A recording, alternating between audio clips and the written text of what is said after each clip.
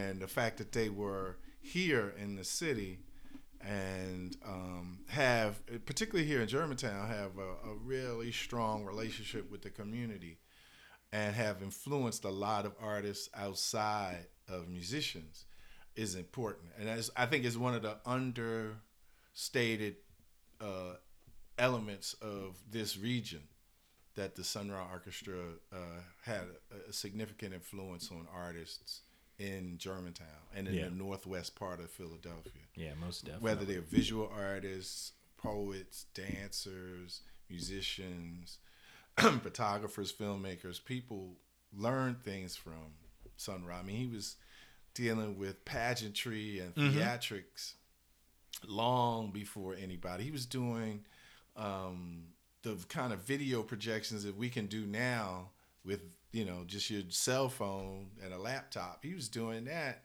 in the late 60s. Using films and, and projectors. It was crazy that they brought that much material with them. Yeah, very much so. And one of the things I always find interesting with people like that is that anytime I think that there are people, whether it's someone like Sun Ra or P-Funk or Frank Zappa or Fishbone, where there's a lot of spectacle and a bit of humor, a lot of people really focus in on that, because people, I've been listening to a lot of Frank Zappa lately, and a lot of people focus on, oh yeah, he makes a lot of dick and fart jokes and he makes boob jokes, and it's like, yeah, and there's serious musicianship behind it. And Zappa was very huge into artists owning their masters, the intellectual property. He even sort of was talking about streaming music. Of course, he doesn't use that term because no one knew that in the 80s. Similar with Sun Ra, where it's the multimedia elements, the combining of these media forms, talking about very serious issues, really taking this kind of subversive approach about taking the sort of elite element out of music and literally bringing it to the people and having that be a part of the manifesto. It's this amazing thing, and to really do it from a very African-centered science fiction artistic construct for a particular reason, that's super amazing. And and a lot of the tag of Afrofuturism, which kind of becomes this cool uniform that people wear now, it predates all of that, and that doesn't really get talked about. People are like, oh, he was this weird dude who wore dashikis in the grocery store. It's yeah, but there's something way more to it than that. Absolutely. And I think I was talking about Nina Simone at a presentation a couple weeks ago, and I was talking about how she is an artist that is very hard to define in terms of genre. It's really difficult to define her. And what you start to see is that there are a whole lot of people who are really hard to define when you really think about it. For instance, Amiri Baraka. A significant amount of his work is really science fiction. Yeah. But he never gets that kind of... Right. We see him as a political creature. But there's a lot of his work that's science fiction, and he really loved science fiction. And he saw that what science fiction offered is this idea of a world that you could create that's your own. So he's like, well, hell, why can't a black person create a world of their own? Right. So that became a space for him to do his thing. And so I think that's one of the reasons why science fiction would eventually be embraced by so many black people, because not because they actually thought of the idea, but because other folk had already offered that pathway. And we're going back with Baraka, we're going back to the 1950s. Yeah. So this is not new. Right. This is not new. Gotcha. Well, that is a perfect segue. So this is the Punk Rock Barbershop, black artists talking about their white influences. I am your host, Michael Robertson Reed. We are coming to you from Philadelphia, Pennsylvania, also known as Marian Anderson City. Our guest today is Mr. Homer Jackson. Homer, say hello to the good people. Hi, folks. How are you all? And then the people will say that they are doing well. So Homer is someone, I guess we've known each other for about 9 or 10 years now. It's been a while. I think so. It's been a while. How would you describe what you do? Because I've been trying to think of what is an appropriate tag for your vocational through line. Is it all around Renaissance man? Is it artistic curator / professional agitator? Like, how do you describe yourself? I usually don't. I guess the best way would be survivor. Okay, survivor. I had this crazy thought when I was a young person that I wanted to be an artist. And I have been surviving that dance ever since. Okay.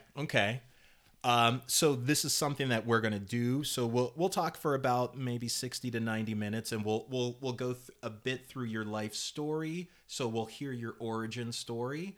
You know, we'll hear how the seeds of wanting to be an artist first got implanted in your brain, and how that has manifested. And we will spend part of the time talking about the various white folks that have influenced you in the artistic field.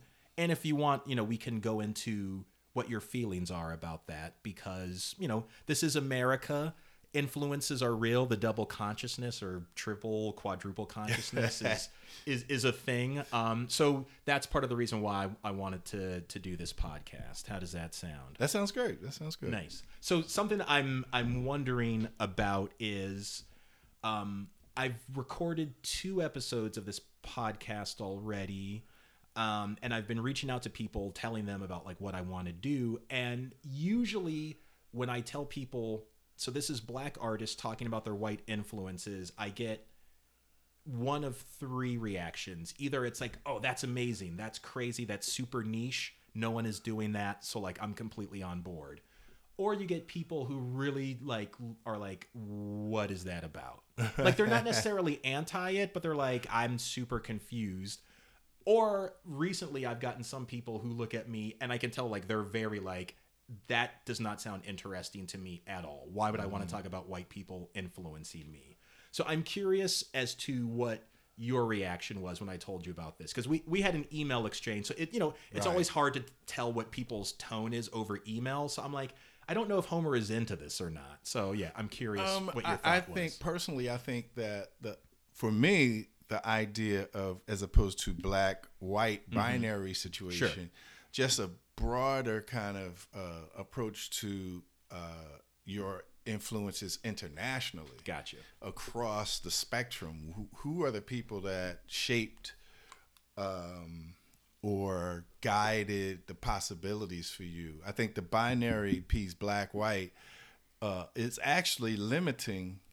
And I think that when we think of, I just lost my voice. Oh, really? Okay. Yeah, I don't hear myself in here. I think it's all still. It's still going. Yeah, it's still going. It's still going. Me. Yeah. So you're still getting levels and everything. Yeah, I'm still getting levels. Yeah. So yeah, you're good. I hear you now. Okay. I hear you now. So again, the binary black white dialogue is limiting. The global international influence, I think, is more important. And I also think there is a how can I describe it? There is a cheat in the black white influences piece, because the cheat is the entire institutional structure of American culture is what we're opposed against. Gotcha. And we don't have any strong institutions. In fact, most of the institutions that black people have been black people. as an individual institution. For instance, I grew up down the street from a musician by the name of Hassan Ibn Ali, who was known as the legendary Hassan, and who worked with Max Roach. And he's sort of this figure that's considered to be between Thelonious Monk and Cecil Taylor, this innovator. And he's also credited for having been an influence on John Coltrane, and his concepts helped create Giant Steps. Gotcha. I lived down the street from this guy, but I didn't know who he was other than that he was assigned to live down the street, and I used to go to the dry cleaners for him, and he was ultra hip. And he was an institution in Philadelphia as an individual. Yeah. He passed away, and to a certain extent, his legacy sort of dissipated with him. So I think that's where the cheat is. The flip side of that would be there's a university, or there's a church, or there's a, that has longevity and resources that continues to this day. Like, or another story, we talked about Nina Simone earlier. Nina Simone comes to Philadelphia. She wants to get into Curtis School of Music. Right. They don't let her in. Yeah. Curtis School of Music is still open. Yeah, absolutely. Nina Simone transforms herself into someone else, influences a whole generation. It's been dead for quite a few years, and now has influenced a whole new generation of people. So to me, I think that's what the cheat is, that we don't have the institutional resources. And sometimes I would even say that when I think of Black institutions, in my experience, I've come across a number of Black institutions that aren't particularly interested in actually engaging Black people. Yeah, no, true. So it's sort of like you're on your own. That's part of the reason why I said I survived. Right. My key is survival as opposed to thriving and what have you, because you're sort of functioning in this hinterland, this desert landscape, and you're lucky if you get some shade. Gotcha. And some water. Well, I don't know how helpful this will be for you, but from my vantage point, you seem to be someone who is thriving. You seem happy. You almost always have a smile on your face. You have a very beautiful family. Their inside and their outside. It's all coming together. So I don't know what it's like for you, like actually inside your mind. Maybe you're going crazy, but from my 3,000 feet away distant view, I'm like, Homer, he's got it. He's got the big house. He's doing well. So that's how it looks to me, but that's the trick. Yeah, it's a very good trick. If you're doing now you see them, now you don't. Yeah, it's impressive. Well, so like let's kind of go through the journey. I'm very curious as to your origin story, which I'm realizing I don't really know that much. Like, we've known each other for a while, but we just have conversations, so I'm never like interviewing you. So kind of walk me through. So you were born in Philadelphia, is that correct? I'm from North Philly. From North Philly. So where in North Philly did you grow up? I grew up on Gratz Street and York Street. Okay, gotcha. And you can either specifically tell us the year that you were born, or you can tell us the general time. Whatever you're 1957. 1957. Okay. All right. So you're born. It's the Eisenhower administration. Sputnik. The whole the Soviets Civil are coming rights to get us. Movement. Gotcha. Well, yeah. So I feel like that's an interesting time because you're a little kid during like the Kennedy Johnson sort of like what is shown as far as like history, like this is really when it's going down. Malcolm's killed in 65, King is killed in 68, Voting Rights Act, Civil Rights Act, like that's all 64, 65. So you're a kid, you're like aware of this. Like, so, well, first, just what was your family life like? What did the parents do? Do you have siblings? Like what was life like in North Philly at that point? I'm the youngest of 3 girls and another guy. Okay. So 5 of us. My the oldest, my stepsister, wasn't raised with us. Okay. Um, I, being the youngest, I sort of inherited things from them. My sister Madeline was connected with people from the Black Panther Party, Okay. A number of different organizations. In fact, during the Black the Black Expo that happened here in the late '60s, the very first. Oh, there was one Yeah, here. that happened. It's 68, 69. Okay, because I Maybe know 70. of there was like the Black Political Convention in Gary, Indiana, in the like late Right. '60s, early '70s. That's like the Right. only one I really know about. Okay. And so she had an after affair. She used to own a daishiki shop on Broad and South.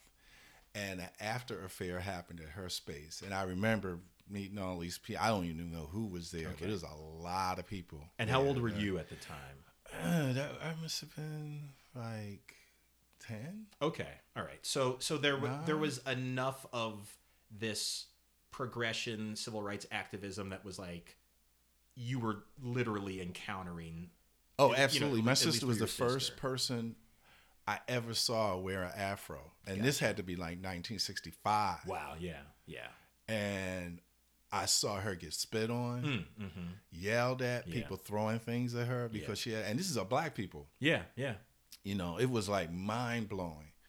And another thing I remember from that period, you mentioned Kennedy, that I was bused to school, part of that integration drama of the early 60s. And we were sent to a school in South Philly. So every day we'd be on the bus for around an hour. And one day I'm coming home and I'm talking to my friend. We're walking down the street and this woman opens the door. She starts crying and screaming.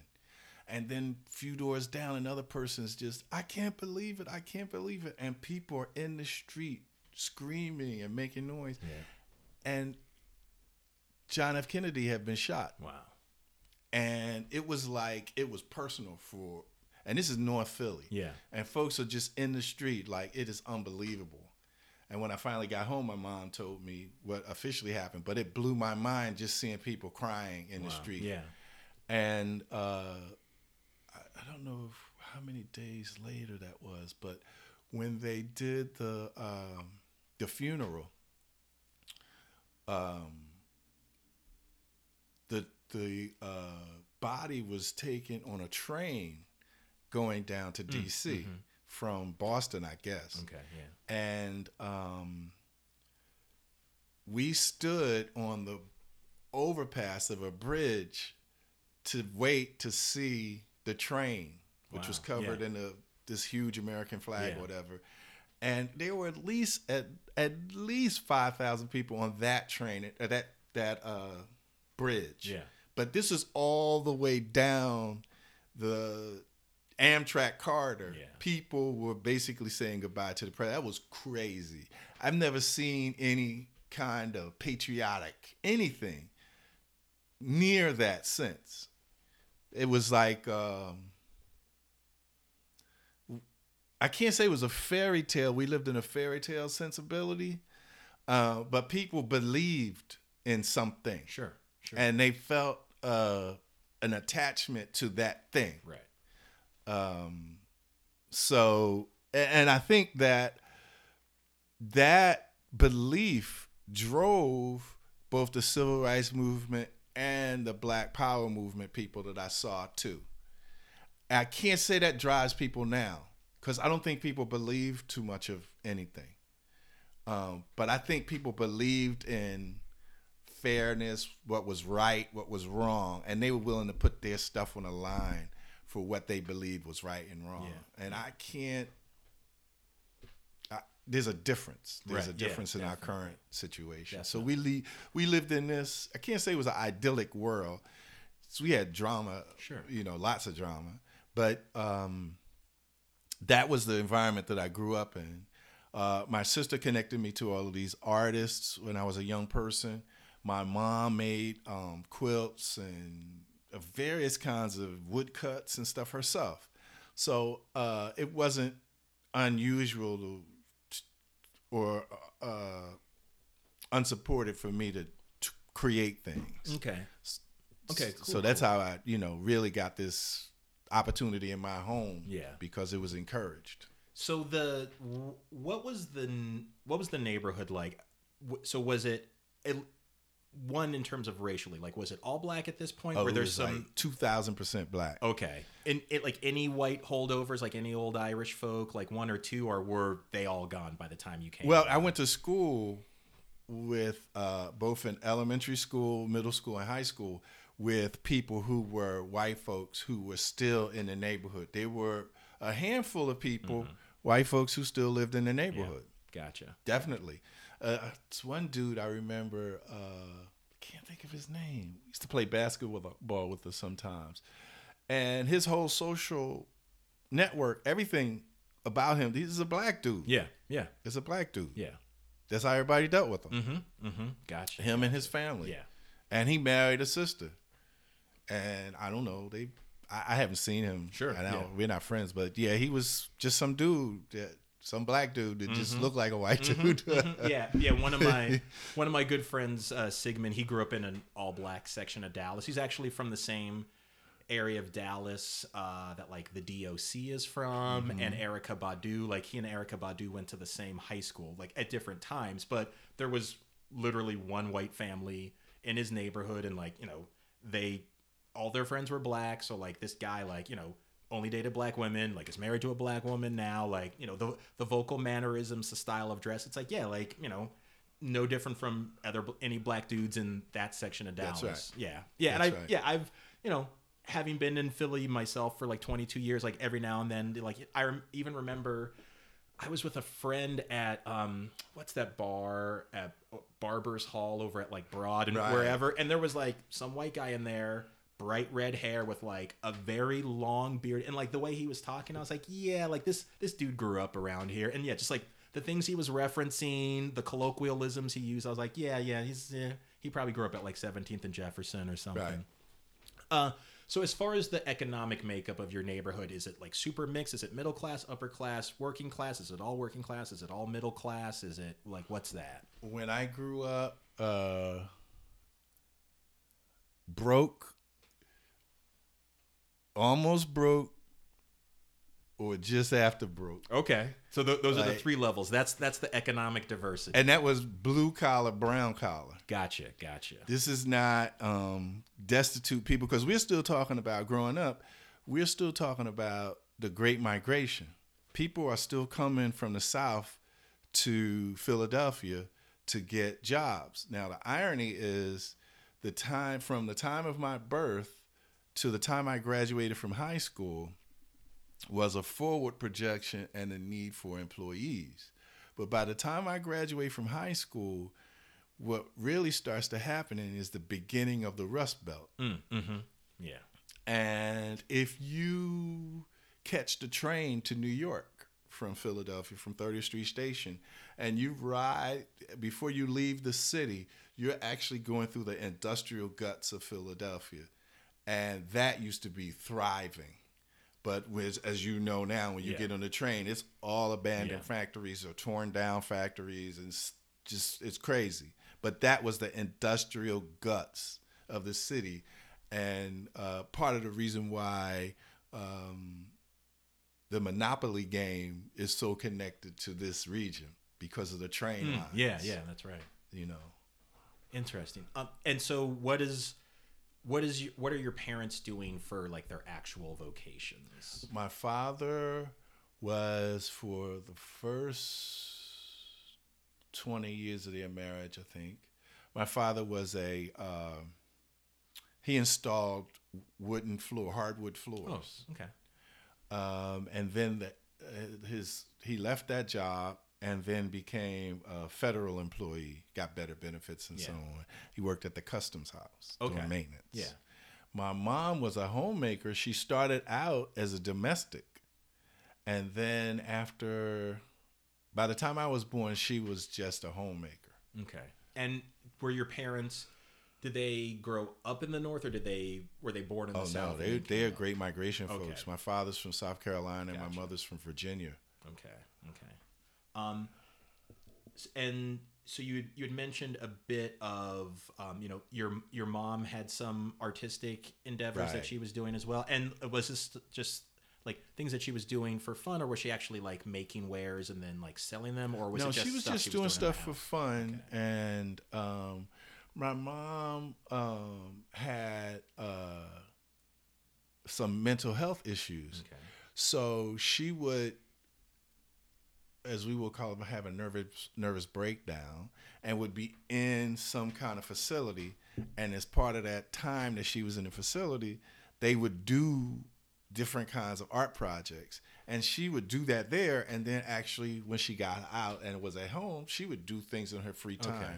But she mostly tried to do um, art that was functional. So making quilts, sewing, doing embroidery, uh, uh, a little bit of knitting, things like that. That was something that Gotcha. she did a lot of. And then of course cooking. That's a whole nother art Right. form. Absolutely. Absolutely.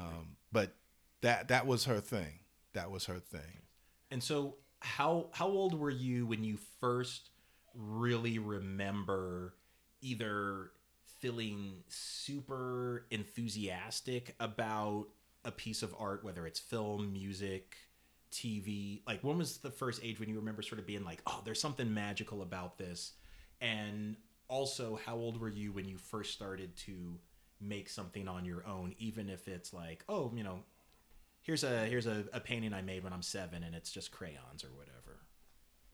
That's a weird, tough, interesting question. Okay, yeah, let's unpack that then.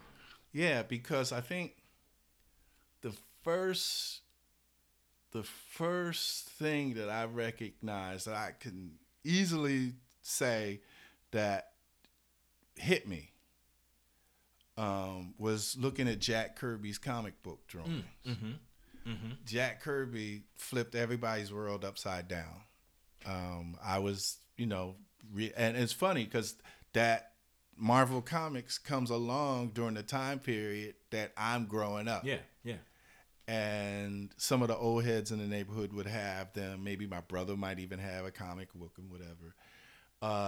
And comic books were important to me. Yeah. So what to our what, little yeah, crew. gotcha. What were some of the comic books that you remember reading then that you were like really into? I read Iron Man. I read Captain America. I read the Fantastic Four.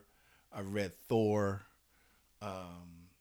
And Jack Kirby's work stood out. It was just bonkers. Bonkers. To this day, Jack Kirby still turns my head upside down. He's amazing, amazing artist. Amazing artist. And he created, going back to the thing we talked about, science fiction, he created these worlds. So you look at those Thor drawings, it's like he's really trying to illustrate what this Viking heaven looks like. And it was mind-blowing. Yeah. Mind-blowing. Every time you look at his work, it's just, whoo. So to this day, I'm like still a Jack Kirby disciple. Gotcha. So something I'm wondering about is, so for me, I was never really that into comic books growing up. Like I read a few of the ones you get at the grocery store, Right. Or ones that were based on Nickelodeon cartoons. So like I read Plastic Man and I read Count Duckula, but I don't think I knew that Spider-Man was actually in comic books. I knew the cartoons and I knew some of the live action movies that they made. So for me, I didn't really know anything about the whole Marvel DC world until they really started doing the Marvel Cinematic Universe and doing Iron Man and doing Thor and doing all of that. So of course, if you're coming at it from my vantage point, you hear Stan Lee. Now, I'm a bit of a nerd, so I like to read about stuff. So I've heard Jack Kirby's name before, but it's always sort of like, oh, well, Stan Lee is really the god of the Marvel universe, and then these other people did things and they were significant as well. So for you, like, is Jack Kirby like the unsung hero? Like, is he sort of like, because a lot of people would say Bob Marley was the pretty face of the Wailers, but Peter Tosh was really the guy. A lot of people will say John Lennon was the most like dynamic of the Beatles, and he's married to Yoko Ono, and it's super interesting. But a lot of people are like, Paul actually wrote the best songs. Paul's the one who came up with the concept for Sgt. Pepper and Magical Mystery Tour. So the veneration of John Lennon is misplaced because Paul is really the guy that keeps the band together through the late 60s. Is it similar, at least in your mind, with It's Jack funny Kirby? because you mentioned Bob Marley and the Wailers, but Bunny Wailer Mm-hmm. he's the boss. Yeah. And we don't even know who he is after a certain point. What we have heard and read is, well, one, Jack Kirby died poor. Jack Kirby created probably 50% or 60% of the characters and many of the storylines of the characters that became Marvel comic books. He and Stan Lee were together before there was such a thing as Marvel comic books working together. Yeah. And most of the Jack Kirby fans feel like Jack got jerked. Mm-hmm. And so, like, why do you think that is? I mean, is it just that Stan Lee was just more sort of exporting of his personal narrative, or did the zeitgeist just catch him, or is it one of those unknowns of the world? I think because Stan Lee's name came first as producer and publisher. Right. I think that's what it is. Yeah. But if you go back and look, I mean, the Thor allure is Jack Kirby. The Fantastic Four is Jack Kirby. Black Panther, he created Black Panther.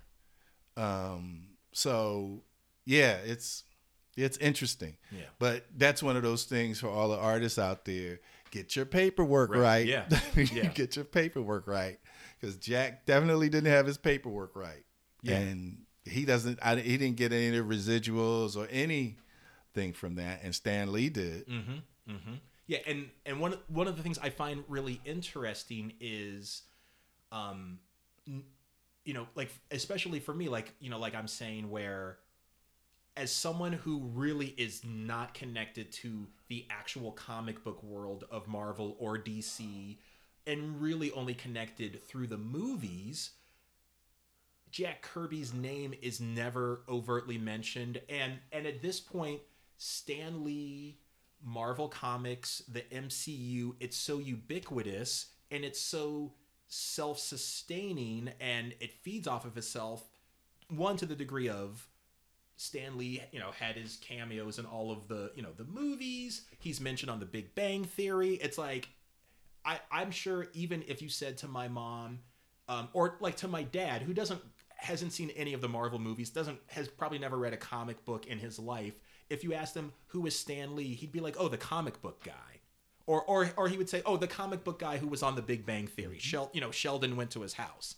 Right. And if you said Jack Kirby, he'd be like, I have no idea who you're talking about. So I think that's super interesting because you just see that in so much art all the time. And I've usually found that the people who get really well known are not necessarily the best artistically or the most innovative. And, Stan Lee might be the greatest comic book writer I don't know, but I definitely do know that public knowledge is not really related to the artistic merit. It's something else, which is its own art form that I think some people are very good at cultivating, and some people can make very great work and do the public persona. Kanye, really up until maybe 2009, was very good at being like, oh, here's this amazing piece of art, and I'm going to be on every news channel ever doing everything. So something I'm very curious about is, so when you're a kid and you're reading these comics, and and this is part of the reason that I wanted to take this particular lens with this particular podcast, is so me 2019 in the era that we're in, and the Homer Jackson that I know, I find it very, like, my mind is kind of ripping in half, or like I'm trying to imagine you as a little kid reading Captain America, which is so centered on American nationalism and American exceptionalism. Thor, which is, I mean, it's like literally the whitest thing ever. It's the Nordic European dreamland, but you know, it's having a massive influence on you. So I'm curious, what's your thoughts about that as an adult? Just sort of like looking back on it. I'm just curious. I mean, the thing that's important to recognize is that, you know, during my life thus far, we've gone from being colored people to Negroes to Black to Afro Americans to African Americans. There's a lot of something. Yes, definitely. And that we were patriotic to a fault. And our blackness, when we became black helped us to see that and embrace all of the evil, the dark, the nothingness that was being thrown on us, and to accept that. Mm-hmm. And so for me, the thing about embracing that aspect about my blackness is I don't have to do any extra work to have an anti-Trump kind of thing. Sure. Because my natural instinct, once I arrived at black, once I listened to Malcolm X and Martin Luther King, and start asking basic questions, was, oh, you don't count in that world.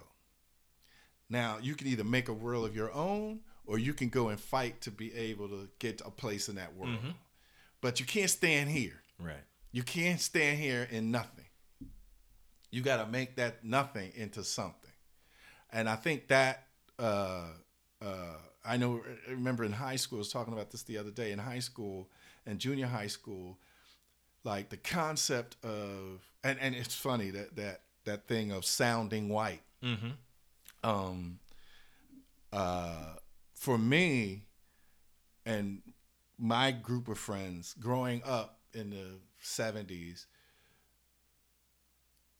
for us, the idea of sounding white meant to have disdain and disrespect. So it wasn't just the words, it was this attitude that goes with it. You know when somebody's looking down on you. Mm-hmm. I mean, we black folks in America, black folks have been cleaning up, you know, while people cleaning up and feeding people while they're sitting there talking about them for 200 years, easy. So it's like, you know what the deal is when you hear it and see it. And so I think folks got it all confused when they were thinking we were talking about people's accent and acumen relative to where they grew up. And a black person from Mississippi is going to sound different from a black person from Roxbury or from Queens. That's real. But that's how you speak to somebody and the level of respect or disrespect you give to somebody. That's what that means when you're talking about sounding white. When a black person speaks to a black person like they don't know they're a black person. Mm-hmm. That's what that really is about. Yeah. And for us, that to sound intelligent is to sound like Malcolm, to sound like Martin Luther King. Right. To sound like so many of these other people, the radio people that we knew during the 70s and so on. They were people who were asking questions and knew something. So to this day, I didn't feel like I had to change the affect of my voice or my vocabulary to have anything important to say. Because I heard Malcolm. I heard Martin Luther King, their recordings and so on, and Baraka and so many other people. That meant a lot to us, then. And then as time goes on, by the time we get to the 80s, it's a different thing. But for some of us, those things still held tight. So that was something that drove me. This idea that I can get an education, I could sound like I had some intelligence, but that I didn't have to change the fact that I was from North Philadelphia, Right. or that I knew slang, or that I didn't necessarily have to have the best vocabulary. I had to have a functional vocabulary.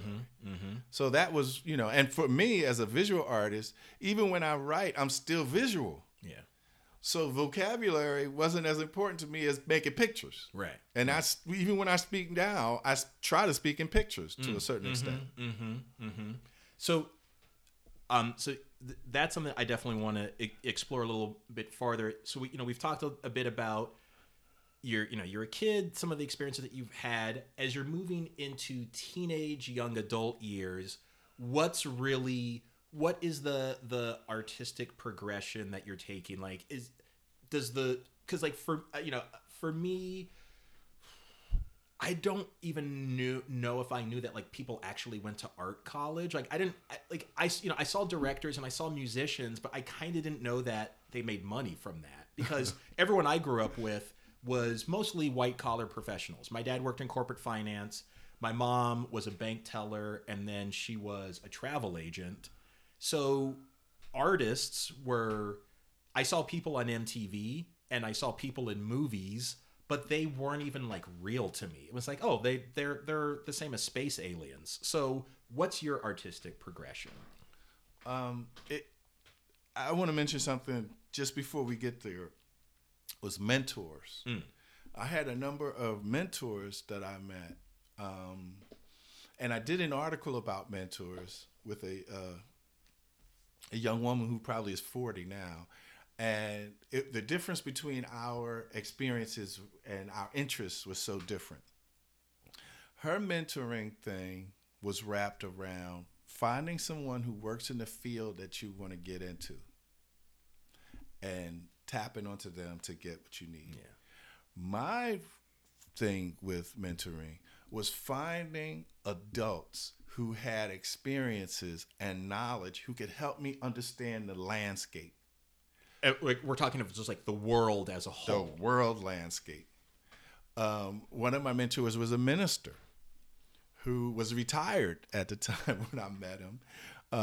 He used to tell me about while he was in school, he worked in Atlantic City as a porter for a long time, and how he would save his money and prepare for his life ambition to be a minister. And he was a really important person in terms of helping me define some things about myself. Another mentor I had was a guy who was mentored by my sister, and he was a Muslim. And when he found out that she was my sister, he was like, "You're with me." Yeah. And he taught me about cooking. He taught me a lot about the music. He was a sculptor. He had been to Saudi Arabia, to Mecca, like 5 times, and had met the prince from the what is their last name? Faisal. Oh yeah, the family. And he was just this amazing dude that really helped me through a period about trying to decide what I wanted to do with myself, and to be fearless with it. And that was interesting too, because I grew up with in this community of people from the Nation of Islam, people who were Orthodox Muslims, people who were Hebrew Israelites, people who were Baptists, Seventh-day Adventists, who were all progressive people about pushing forward the agenda of the Black community and of being intelligent and gathering information and education. And that same kind of vibe doesn't necessarily exist between, particularly those religious groups. The religious issue is more central to anything else. And these folks all saw themselves as Black folk working together. And so is it a case of, the primary identity is is black, and the primary sort of like focus is progression of black people, and then all of the other things that like the kind of personal or religious or communal identities feed the support of that, so the Islam, whatever strain it is a thing that they definitely like believe, and it's also a conduit to moving black people forward. It's not necessarily Seventh-day Adventist above all else, but it's like black people first and foremost. This is how I represent black people. This is the thing I'm sharing. See, I think that's very cool. That's one of the things that I think to a certain degree exists a little bit in this part of East Germantown. I mean, it's one of the reasons that Naomi and I really wanted to be here, was to really be around this really diverse array of black people who are representing in their own particular ways. And sometimes those ways, like one group's way actually, at least rhetorically, contradicts another group, but it's all working towards the same thing. And I think it's also super healthy to actually say, like, well, how do I reconcile these two competing ideologies that might go in two different directions, but they actually really want the same thing at its core? I think the person that can internalize that and wrestle with that and find some type of reconciliation is very well suited to succeed in this world, especially as the world is constantly evolving and iterating. I was at a meeting, this is maybe 8 years ago, was it? Maybe it's 8 years ago, just before the Philadelphia Jazz Project was created. It was on Lancaster Avenue. It was about, I was working with the Mural Arts project, and we were working on creating a mural. And we had a community meeting, and the project that was my idea was called Facing East, which was basically embracing the Islamic aspects of our community, and not being afraid to connect with your own cousins, uncles, brothers, neighbors, and so on. And so that was the central part of this project. And so we're having this discussion about the mural, and it's like argument ensues, and it's different factions like within the room, like everybody's backstory was more important than trying to get to the work done. Right. So after like 15 minutes of listening to it, I just said, I just wanted to add something, and I explained who I was and what I was about, and I talked to them about the fact that I came up with this idea because I grew up in this, and I start breaking it down.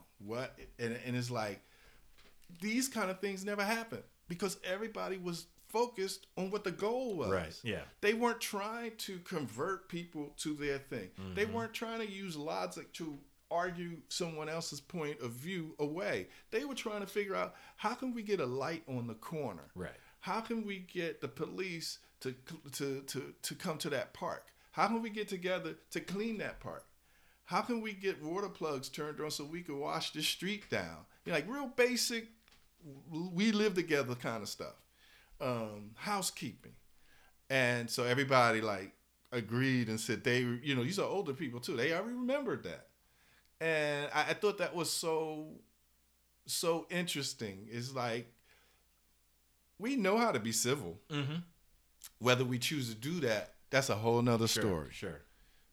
That's a whole nother story. Definitely. And so I don't know. I just find like being able to look back on things sometimes gives me a perspective that I want to share at times, but also helps me to recognize that that we can work through things if we so to desire. Yeah, definitely.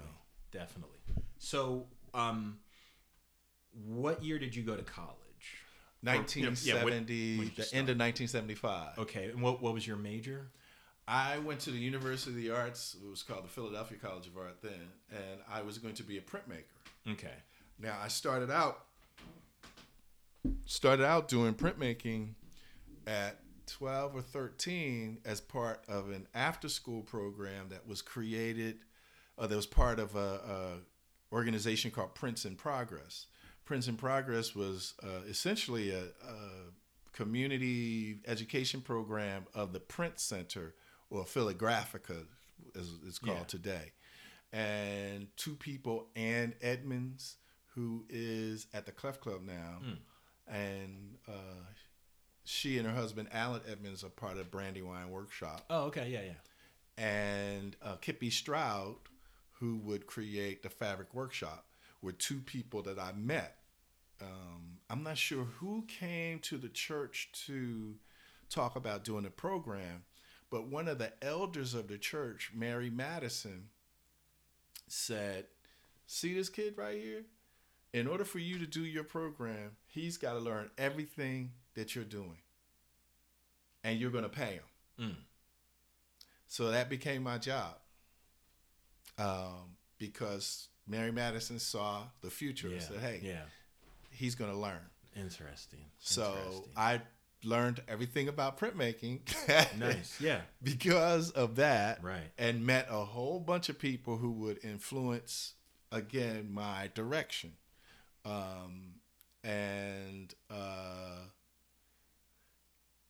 It's funny thinking about that. That is what put me on this trajectory, and I got accepted in the University of the Arts to do printmaking. And in fact, I didn't get into printmaking. You get in your sophomore year into your major.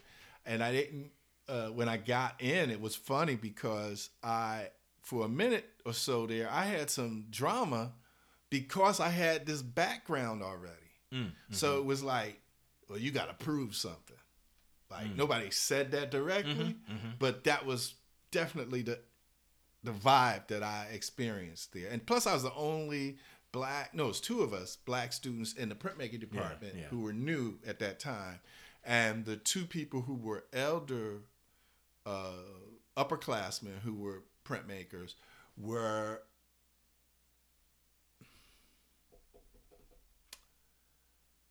scared.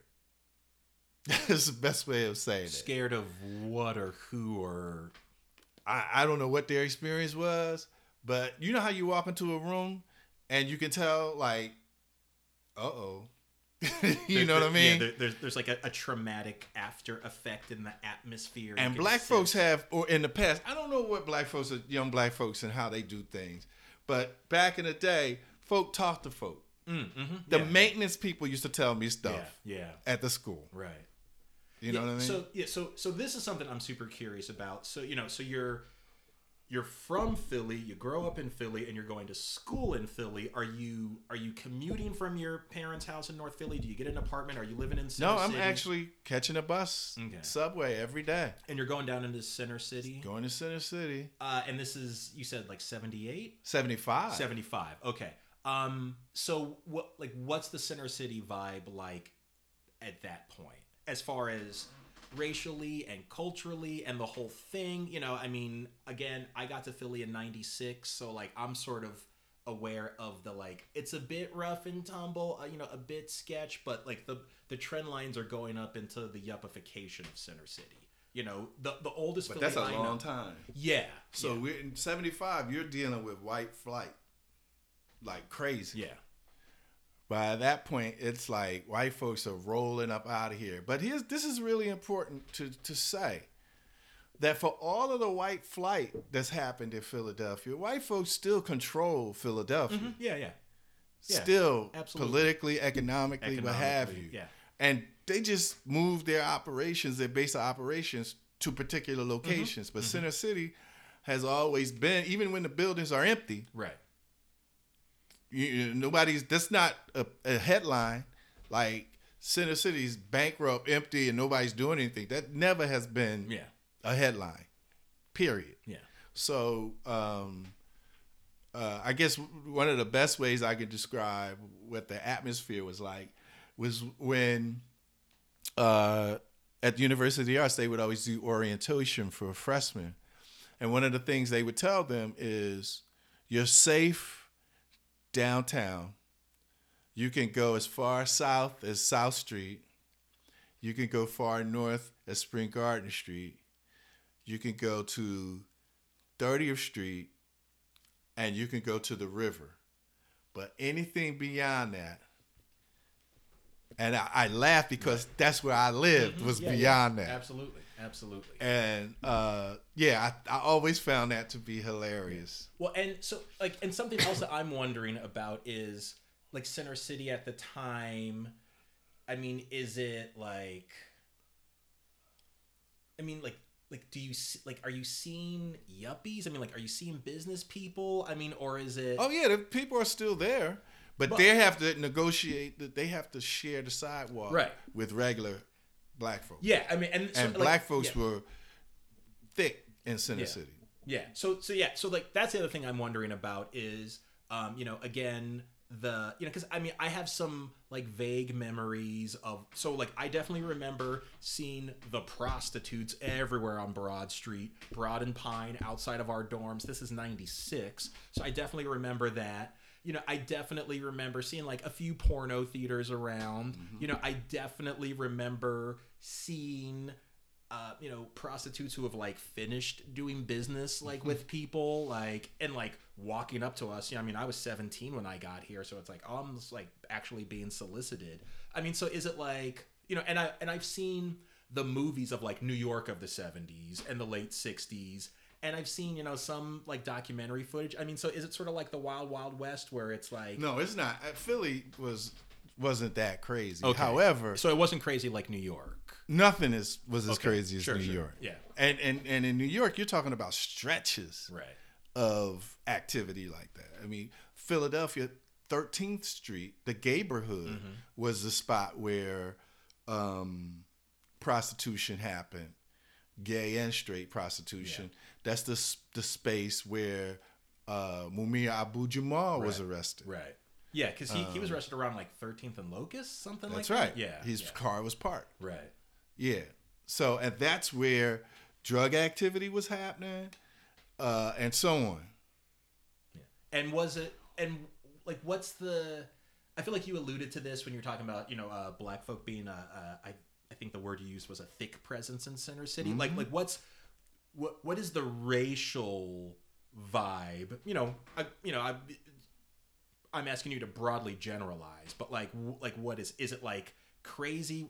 Are black folk feeling very bold?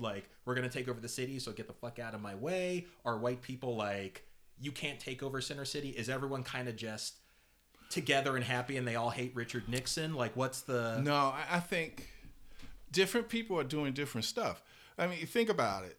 We just talked about 13th and Locust. Yeah.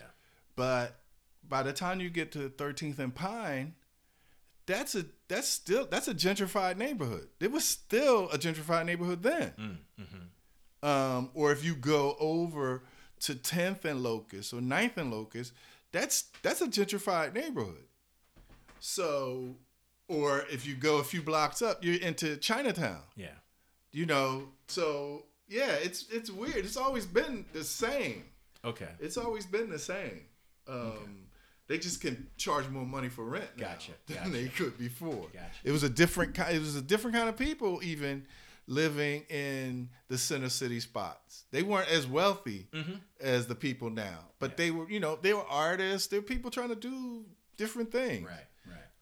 South Street had been, during the 60s, South Street became the South Street that we know today because artists went down. Gotcha. All right, so when you're studying printmaking in college, when you go, do you have any idea of what you want your career to be? Or is it just I got to go to college, I got to get a degree, whatever happens afterwards is whatever? Do you remember what you're thinking when you actually, or even when you graduate? That reminded me of my mom. My mom said, why are you going to go to school to be an artist? You're going to be broke. I said, Daddy's broke. I can't follow my father's pathway as if that's the golden plan. You know what I mean? So I was I just got to figure out what it is. Mm-hmm. But I can't figure it out without some kind of education, some kind of skill, and some kind of experience. I need to go through something to get there. you know. Now, what's funny is some of my mentors, particularly those who were in the art world, black artists who were in the art world, you know, they gave me some feedback on it. But the one thing that I recognized from them was that they all benefited from the desperate need of institutions hiring black people. Okay. Like all of them who graduated in the early 70s got gigs. Gotcha. So by the time we got there, it's 1980. I'm getting ready to graduate. The institutions like, we got our black dude.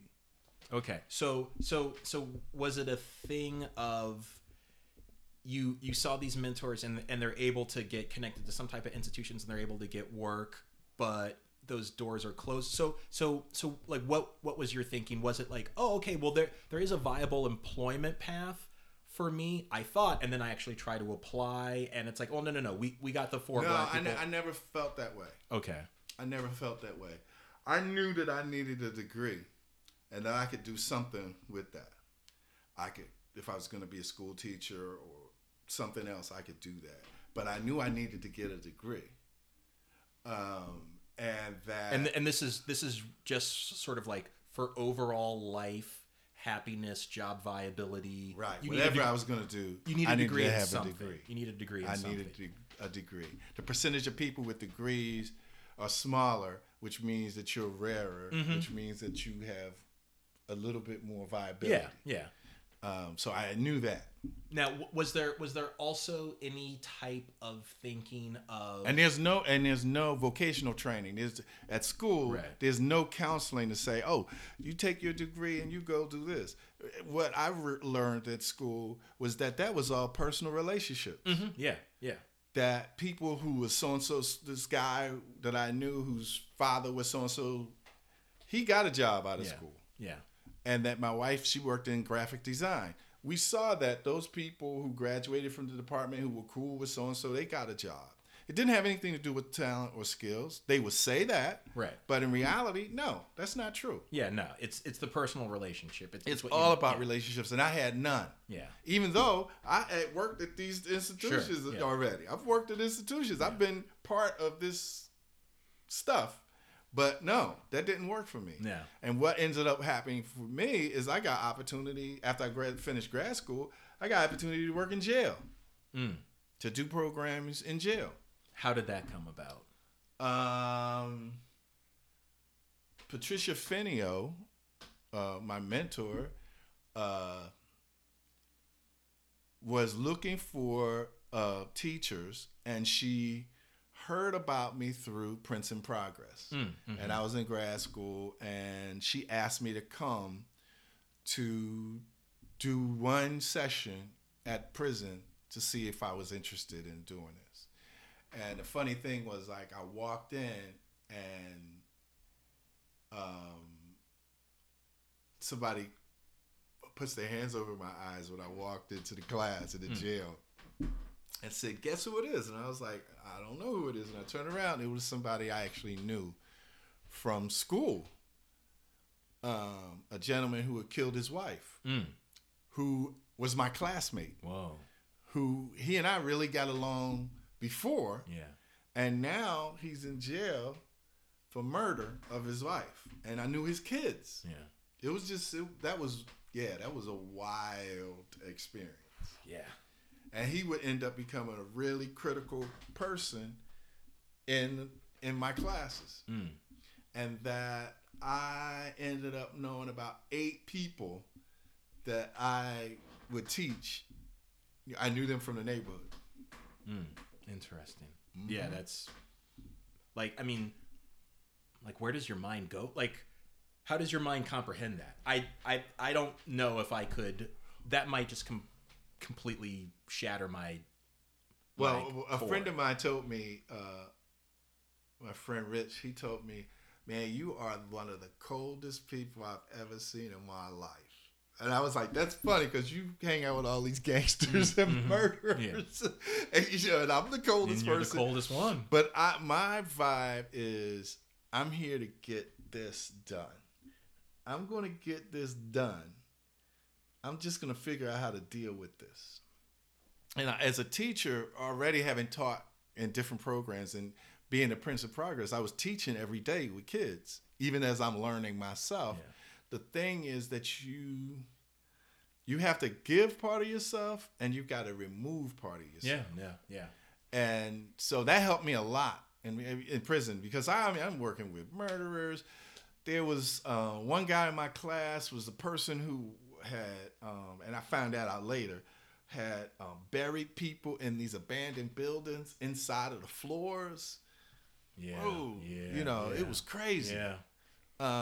But I was able to get done what I was supposed to do. Right. And I didn't have any particular judgment or concern about their cases. I never asked anybody about their cases.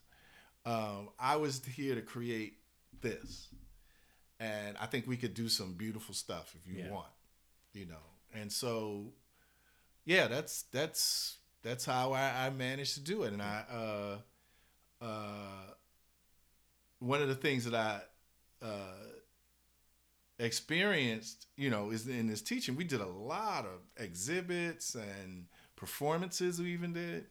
And I did recordings in jail. I was there for 15 years doing these programs. Can you break down like the different categories of like what are the various types of art that you're making? So it's some like music recording. Is there visual? Is there written? Like what's all the We were doing everything. You're doing everything. We were doing everything. Everything that I got interested in, I would bring it into the prisons. Okay, and what were some of the things that you were interested in that you were bringing in? Well, I started out doing just paintings with these guys, and that was cool. But the more I thought about other things, like for me in my own work, one of the things that happened to me is after I did while I was in graduate school, I decided. Well, let me take a step back. When I was in undergraduate school, in the last year or two of undergraduate school, OSHA put out new rules about the chemicals that could be used in work environments. And in schools, they had a whole new set of things. So water-based silkscreen inks and other things were being presented. And now I'm like 22. I started this at 12. And I'm like, I've been exposed to all kinds of chemicals. It's chemicals that are actually on the list that are outlawed, I was exposed to. And I said, I'm not using chemicals anymore. So I started changing my work. And in grad school, I had some problems because they were like, oh, you've got to do printmaking. And I came up with some way of doing stuff that still included everything, but I moved away as far as I could from dealing with chemicals. So I got my degree, and one of the things that happened for me is that it was a weird thing. I used to do postcards to my wife. We were still going together, and I would make these postcards, and the postcards they were essentially scenes from imaginary films. And so I would write the information about what the scene was on the back. And the descriptions of the scenes got so big that I started to write. Gotcha. And so I got this visual art thing and this writing thing that I'm, messing with. And then I was still on the radio because I got on the radio as a graduate student. I started to take my writings and perform pieces in audio. And eventually I would start to do live performances and video performances and create installation art that was manipulating some of these same ideas and put it in place. It was this evolution. I stopped doing prints and started creating other visual art. And then it became storytelling. And I was still creating visual art. But what I started to recognize was that as an artist, I didn't want to just create work to go on my wall. Yeah. I made this pact with myself, and there's two pieces to that story. I made this pact with myself. I won't create anything unless it has a place to go. Say that again, because I want the people to hear that and I will not create another piece of art unless it has a place to go. And what does that specifically mean? So that meant for me, there needs to be an exhibit. There needs to be a sale. There needs to be some funds that's going to justify this effort. I didn't want to be a studio artist just painting in my studio, just amassing stuff. As a printmaker, you already have amassed stuff because we make multiple copies of everything that we do. So if I did 5 pieces, I may have 500 pieces of paper. So I was like, I can't do that anymore. I gotta have a reason. The other thing that changed things for me, and there's 3 pieces to this. First is not creating something had to have a place for it. The second thing was I refused to be a student anymore. I went to a concert to see Betty Carter, and I was on the radio, so I could go for free. I had a comp ticket, but for whatever reason, and can you explain to people who Betty Carter? Betty Carter is a lion of bebop jazz as a vocalist. She was as proficient as Charlie Parker was with his horn on her voice. When you saw her, you saw it all. She was a monster. And I went to a concert, and she was completely out of it. I don't know if she was drunk. I don't know if she was high. I don't know if she was uninspired, if she was ill. I don't know what it was, but it was like one of the most uninspiring experiences I ever had. And that night I said, man, I was actually painting before I came here. Mm-hmm. And I came to come support Betty Carter, blah, blah, blah. And I said, you know what? I came here like as a student to learn. I'm not a student anymore. I started thinking about it. It was like all of the favorite people that I like, my mentors, they don't come to see my work. They're too busy doing their own work. So I'm a business person. Mm-hmm. I need to take care of business. Yeah. I don't need to spend any more time being someone's student. Right. So that stopped me from just going out and just, oh yeah, I need to go see somebody because they inspire me. No, focus on your work. How old were you when you made this realization? About 25, maybe. I think that's like a relatively young age at least in modern times. That's like being like a 15-year-old to really realize that. Yeah, I was done, and then a couple of years later, the third part of this 3-prong concept came, and that was, as an artist, I am not your customer. So one of the things that artists, we do to each other is, you coming to my opening, coming to my concert, I have a concert. I'm not your customer. Instead of us, and I had a friend of mine really got angry because I didn't come to one of her openings, and I talked about it to her and said, and I hadn't put it all together, but about 6 months later, I really pulled this whole philosophy together. And she was stunned, and she said, you're right. And what I basically was saying is, if you want my feedback, you need to use my feedback before you make it public. Right, yeah. So invite me to your studio to look at your work. Mm-hmm. Instead of inviting me to your opening because it's too late. Yeah. And I'm not your customer. Right. Very few of my artist friends do I have their work in my house unless they've given it to me as a gift. Right. Or and the same with me if I gave them, because we can't afford to pay for each other's work. Yeah. That's bottom line. One of my friends and mentors, she's a MacArthur winner. Her pieces are selling for like $80,000, $90,000, $100,000. How am I? I don't have it.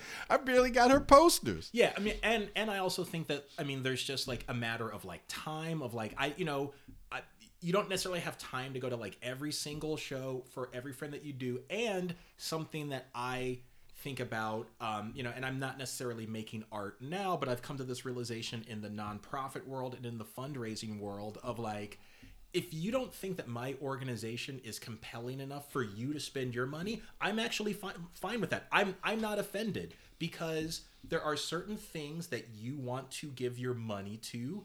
What I do might not be it. I don't think that there's anything wrong with that. And in the world of art, where like a lot of it's subjective and there's like limited time,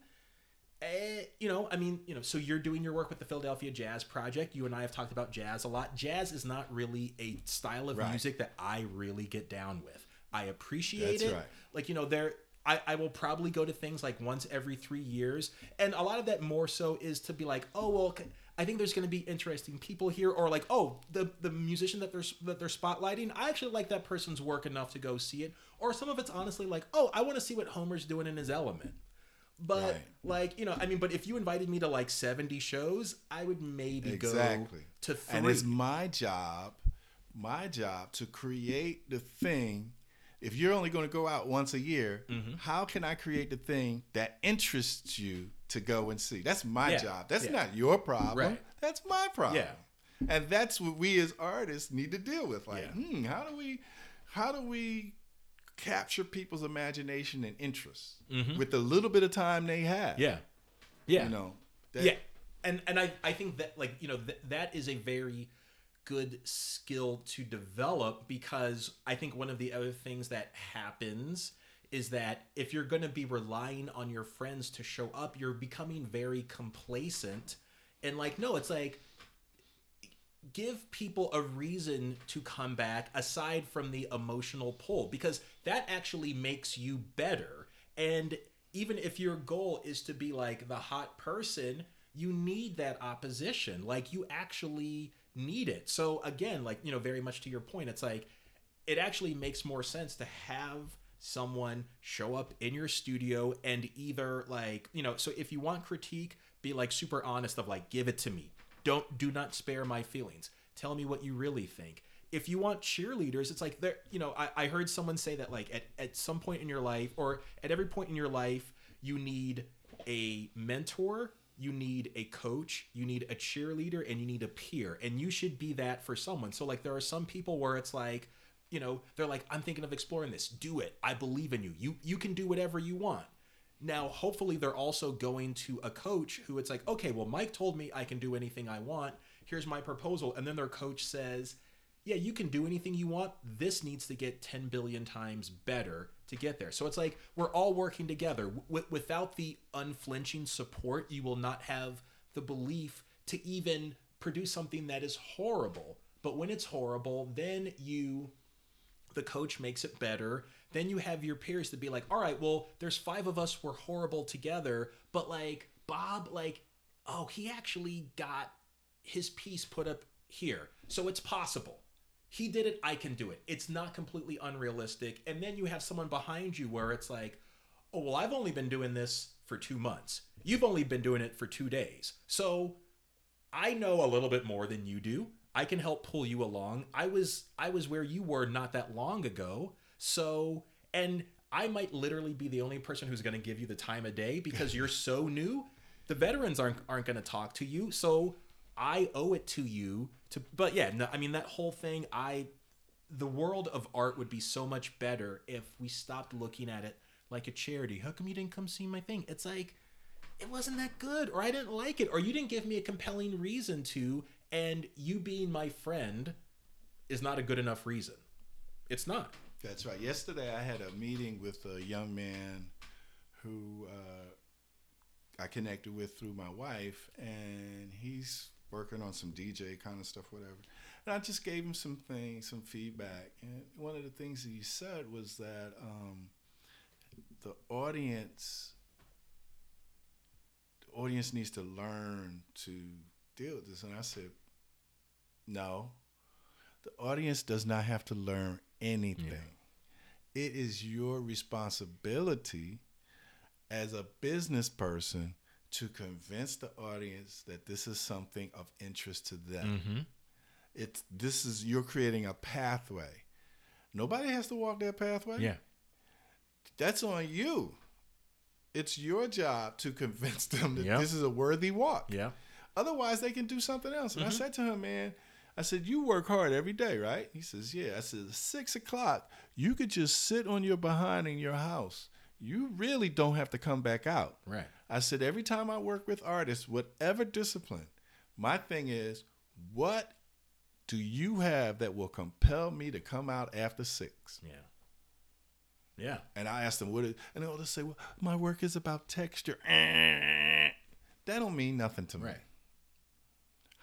What is the strong message that you're going to send to me that makes me say, hey, that's crazy. Yeah. I think I'm going to check that out. Yeah. And it doesn't have to be deep. Right. It doesn't not have to be deep, but that's your job to figure out what that angle is that's going to draw me. That's not my job. Absolutely. And I think that's important for all artists or anybody who wants to bring the public together. On average, we do events, concerts where we got on average 100 to 200 people, right? But one of my most successful events, I had 1,300 people. And we did that 3 times. Yeah, I'm shocked that I could convince 1,300 people to come out. Yeah. You know? But it's really important. It's really important to deal with the fact that the audience doesn't have a responsibility to you.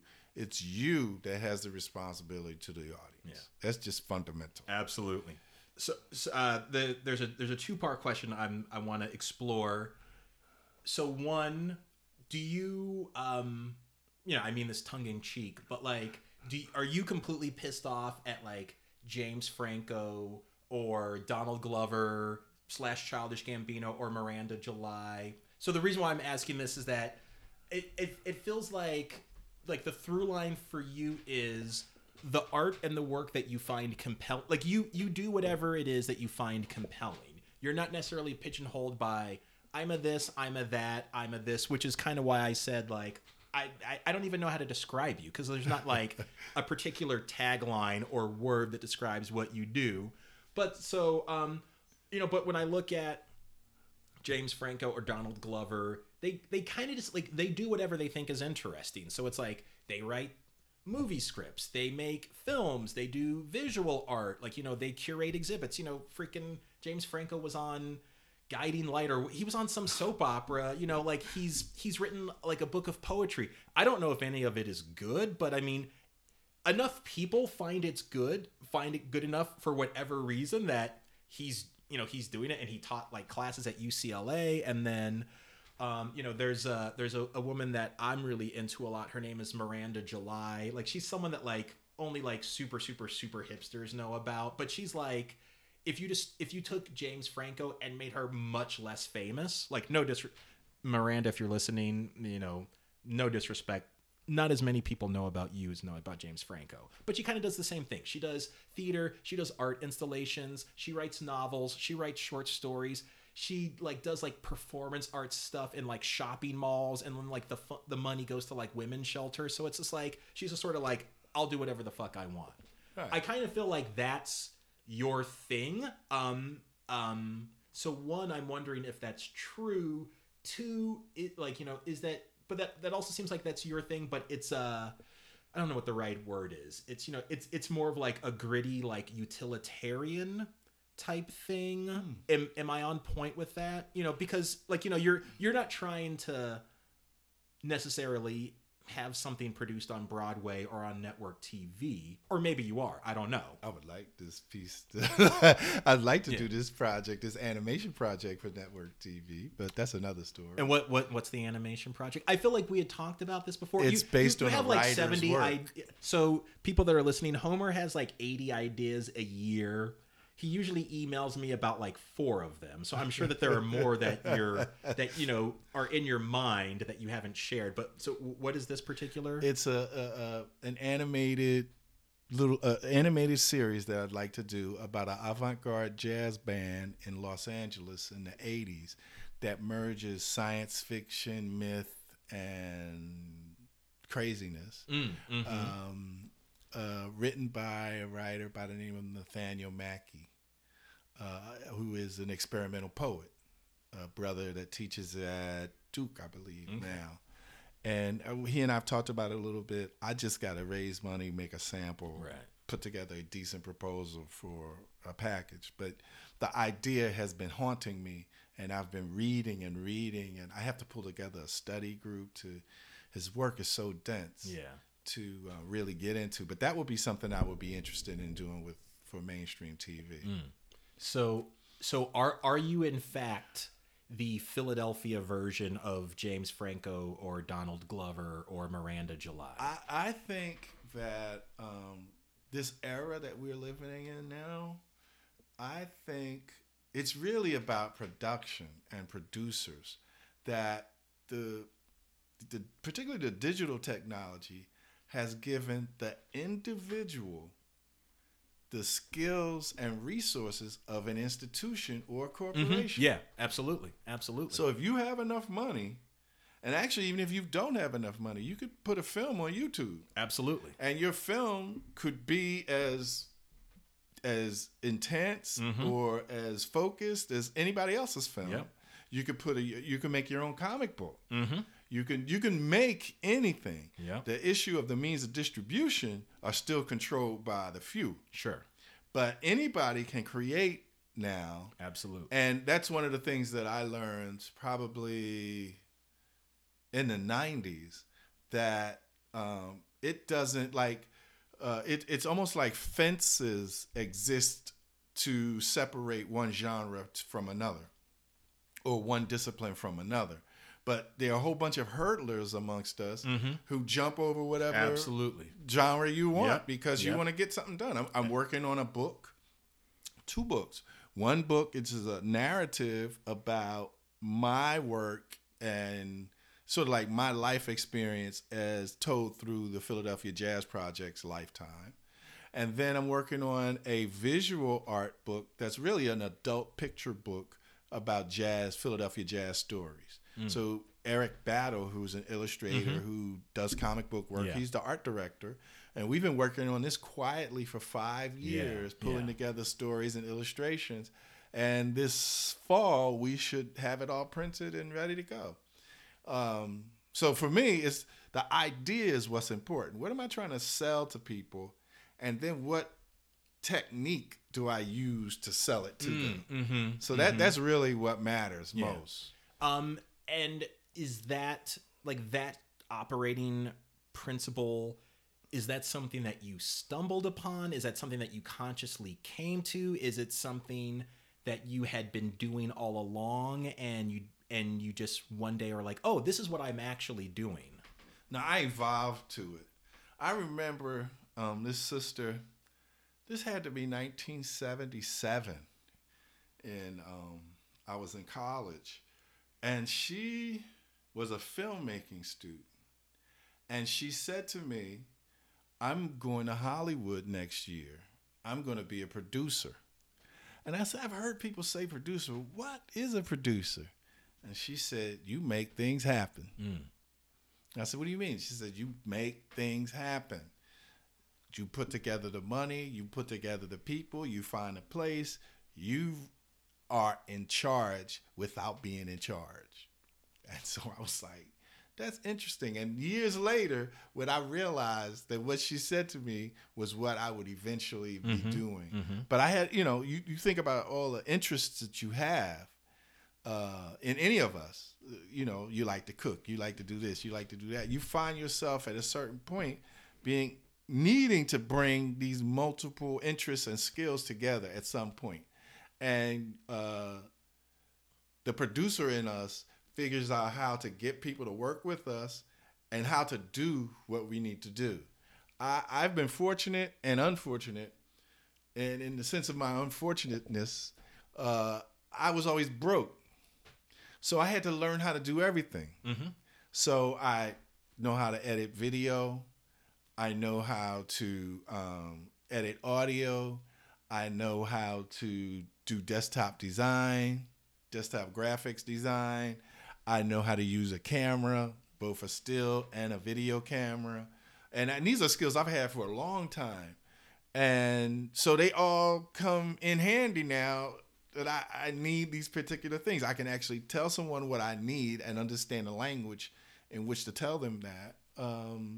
And I also don't have to have top shelf skill to move something. I know enough and have had and done enough to be able to work with somebody who's really into it and let them go and do their thing within my thing.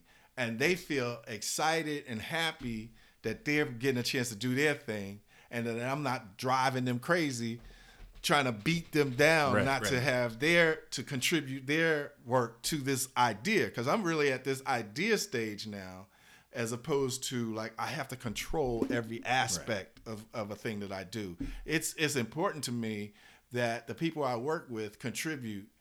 It's sort of like the stone soup.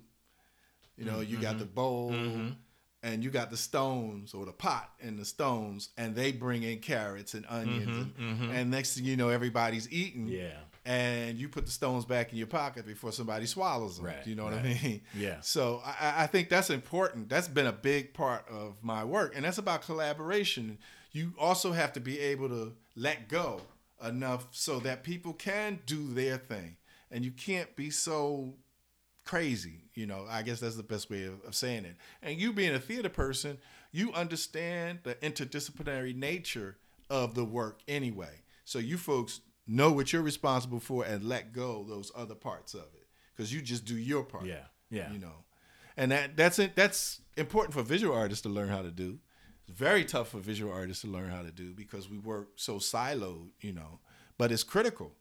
It's critical, and all of us need to be able to learn how to take criticism, and analysis, you know. So yeah, that's another piece of my crazy story. No, I love it. I love it. So this may seem like a super stupid, obvious question, but I'm gonna ask it. Do you think your like soul would atrophy if you couldn't make art? I mean, if we were in a straight up like 1984.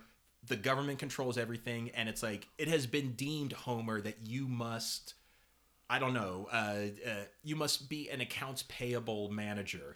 The community needs you to do financial spreadsheets. This is what you must do. I mean, do you just fucking lose your mind if that's the case? No, and this is funny because for a period.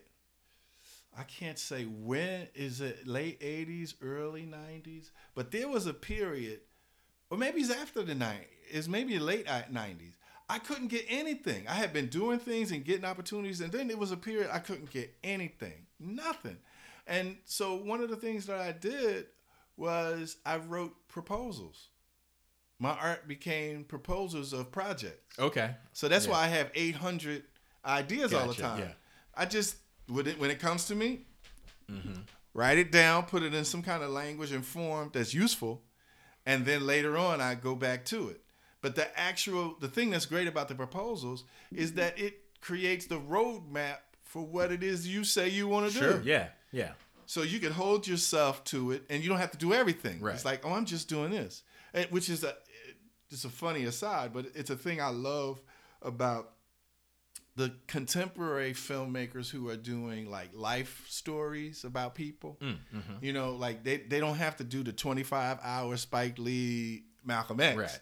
They'll make a 90-minute film about a weekend in Malcolm X's life. Yeah. But previous to the 90s, if a filmmaker was going to do a life story, they had to do the whole damn life story. And it's great to now be able to take snapshots of reality, and that snapshot being strong enough and powerful and compelling enough for us to enjoy. So I think that I would be able to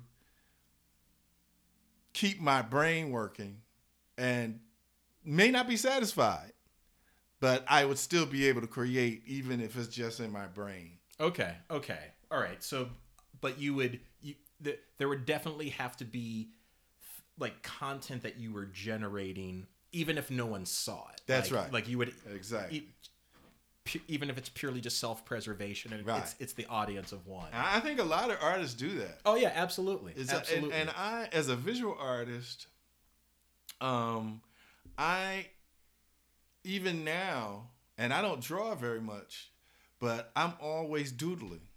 And what the doodling is it strengthens the dexterity of your gesticulations. Like, I didn't know that as a young person, that I was constantly doodling. Yeah. But what it is is strengthening the muscles of your fingers, your thumbs, to be able to draw with the pressure and density that you need. Yeah. It's funny, but you see yourself just doing little lines all the time. That's what I learned, but I never recognized that it's really calisthenics. Yeah. That it's really calisthenics. Yeah. And to a certain extent, all of us, whatever we work in, need to engage in the calisthenics of what we do to keep our thing tight. Oh, absolutely. So, one of the things that I've realized in owning this house and putting my personal mark on it is that, so like the pictures on the wall here, this is artistic calisthenics for me, so clearly people that are listening, you cannot see my house, so you don't know what's happening. But I basically have, a variety of pictures of what I would call like slightly offbeat looking black folks, so it's like a lot of pictures from the Afro punk festivals. I've got a picture of Kanye West at his most hipster-ish with like, his squadron of hipster people. I got a picture of, I forget his name, but he was in Diggable Planets and he's now in Shabazz Palaces. But so the reason why I, chose these pictures very intentionally, it's like, one, I'm someone who I've realized it's like, I don't really like going to art museums to view art. Like that's not really my thing. But when the museum was doing their Inside Out exhibits where it's like, oh, well, I can actually be walking down Main Street in Manayunk and see a picture. I'm really into that. Mm-hmm. Even if I don't like the picture, it's like, I like it being taken to the people. Right. So that's my thing. Paying $20 and then like walking around, I feel like I'm in a cemetery, and it's like, so that's not my thing. So I like art to like live with me. And so, like these pictures that I chose, one, I chose them just from a like straight up like self-affirmation standpoint of like, I need to see images of beautiful black people, however people interpret that as to whether they are beautiful because they're happy, they're visually appealing. Cause like, it helps my psyche because just with all of the media images that are presented of us that we're not even aware of. And I'm sure there's a massive backlog of just like crap in my mind. I can't do it, doing the type of work that I'm doing with people in the economic sphere that I'm working. It's like, it's fucking depressing. Like I can't have every black person I see be like living in poverty. Like it warps my mind. So part of it is like functional of like, this is self-preservation. Right. Part of it is aesthetic because it's like, I want nice pictures other than bare walls. And then part of it, it's like also aspirational of like, okay, like if I put these pictures, it's a certain vibe. But I also realized that it's a thing of, well, since I'm not necessarily generating a lot of art right now, like this is my artistic outlet. The way that I decorate the house is an artistic outlet. The way that I'm putting my clothes together, it's an artistic outlet. Like I'm being very intentional with the thing that I'm doing. And I'd been doing that for years and I didn't realize what I was doing. And it's like, oh, like I'm doing those calisthenics. Like, I mean, or like there was even a period where, like when I was preparing to marry Naomi and I would cut out pictures of couples and I would make these like scrapbooks to myself. Like one of like, okay, well, like this is what it like it's working towards. Like I want to be as happy as these people in these pictures. And I was very intentional with the images that I was choosing because it's like I didn't want the like run of the mill thing. So and it was, again, it's like, well, I'm not doing theater anymore. A lot of my job is making budget sheets and cash flow projections, which that does not get me out of bed in the morning. Like this is what gets me out of bed in the morning. Right. So yeah, it's really it's developing that calisthenics. So something else I'm wondering, because we probably only have like 10 minutes left, so there's a couple things I want to get into. So one, I definitely want you to like mention the projects that you're working on and how people can find your art, because part of what I want to do is actually showcase black artists and help get them known so that people can actually find you and support you. So if I don't actually talk about that, that's a massive opportunity that I've missed. But to bring things back full circle to where this conversation started, and you and I had talked about this a bit when we were emailing back and forth, the choice for me in thinking about black artists talking specifically about white influences. It was a very intentional choice, because I do agree that I think the black-white conversation is limiting. I think it's limiting if that's the only conversation that's happening, and if that's the only conversation that exists about race or whatever. I also personally think I get annoyed when people say, well, we should talk more about race in this country, but they only mean talking about white people being racist against black people. Because I'm like, well, that is a part of talking about race, and a very important part, but that's not necessarily talking about race per se, or that is not the only thing in talking about race. Because another thing that is talking about race is even thinking about, like, okay, so like, what does it mean to be an African immigrant living amongst native-born black people in this country? Or talking about race could be like, yo, like, I have a friend who his family is Indian. He grew up in Guyana, and he just became an American citizen. And I'm like, oh, well, that's super interesting, because it's like, you are part, he self-identifies as Indian. He's part of an Indian diaspora. But he grew up in a different country. His wife, who is also Indian, is from Texas. And we've talked about, like, oh yeah, like, there's still Indians in Uganda. Like, and actually I learned all over Africa, and in South America, and other parts of the Caribbean. And one of the things that I think is super interesting is I just learned that the Indian community, or many people in the Indian community in Uganda, have actually petitioned the government to be recognized as an official African tribe of Uganda. I'm like, that's super interesting. Like, and that's an experience that we don't really hear about. So like, all of that falls under race. And like, for me, this particular lens and talking about race is super interesting for me, because, as you know, and some of the people who are now listening to the podcast know, I grew up in black and white suburbs, where in California I live really in an all black town, went to school with a lot of white people. Practically all of my friends were white. In Northern Virginia, it was really like an almost exclusively white community. So I was like the lone black kid amongst tons of white kids, which didn't even feel weird for me, because it was like, well, it's actually already what I know. Right. So I was super comfortable with it.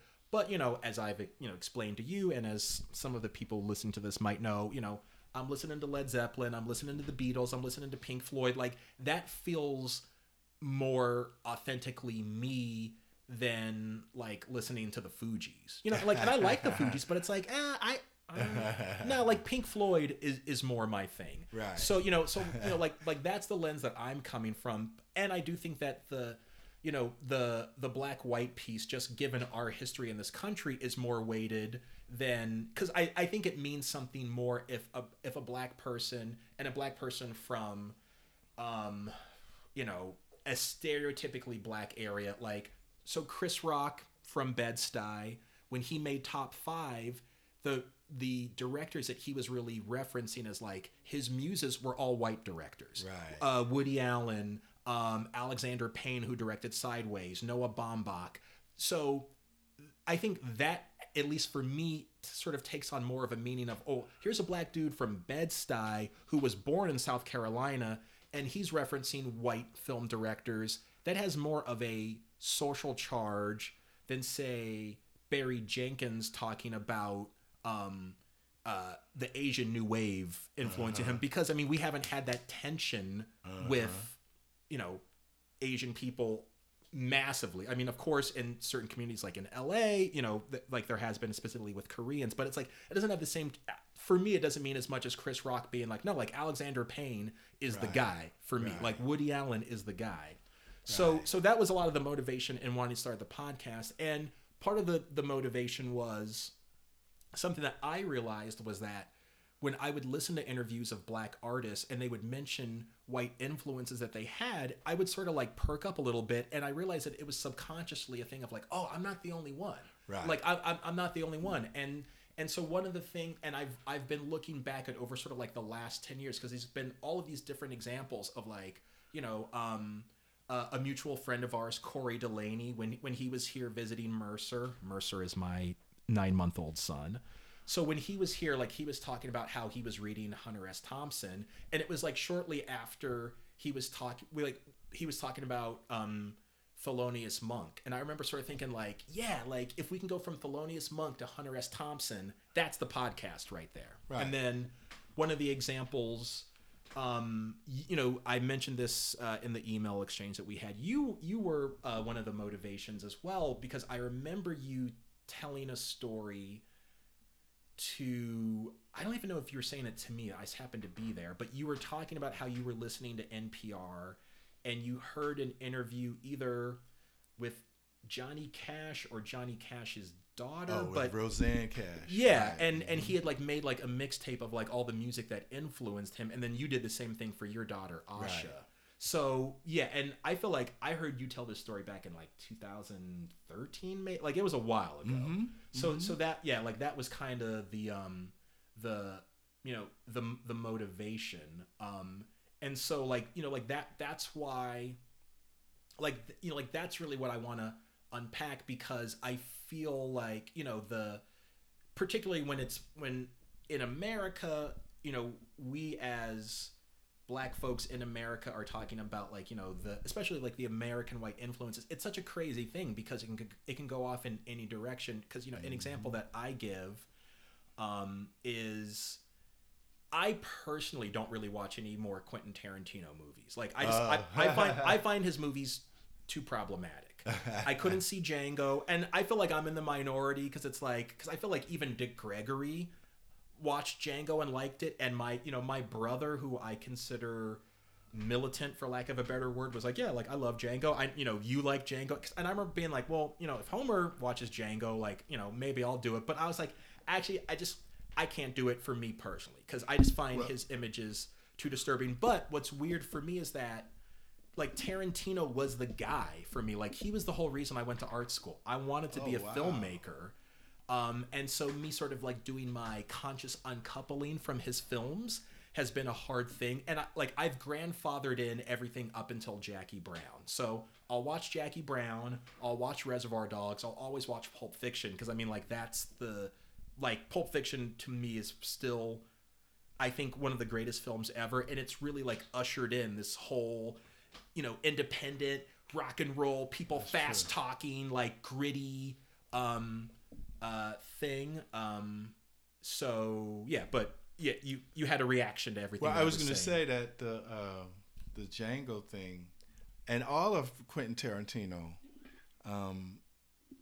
it's to me, Quentin Tarantino is like matinee Saturday afternoon 1973 at the Uptown Theater.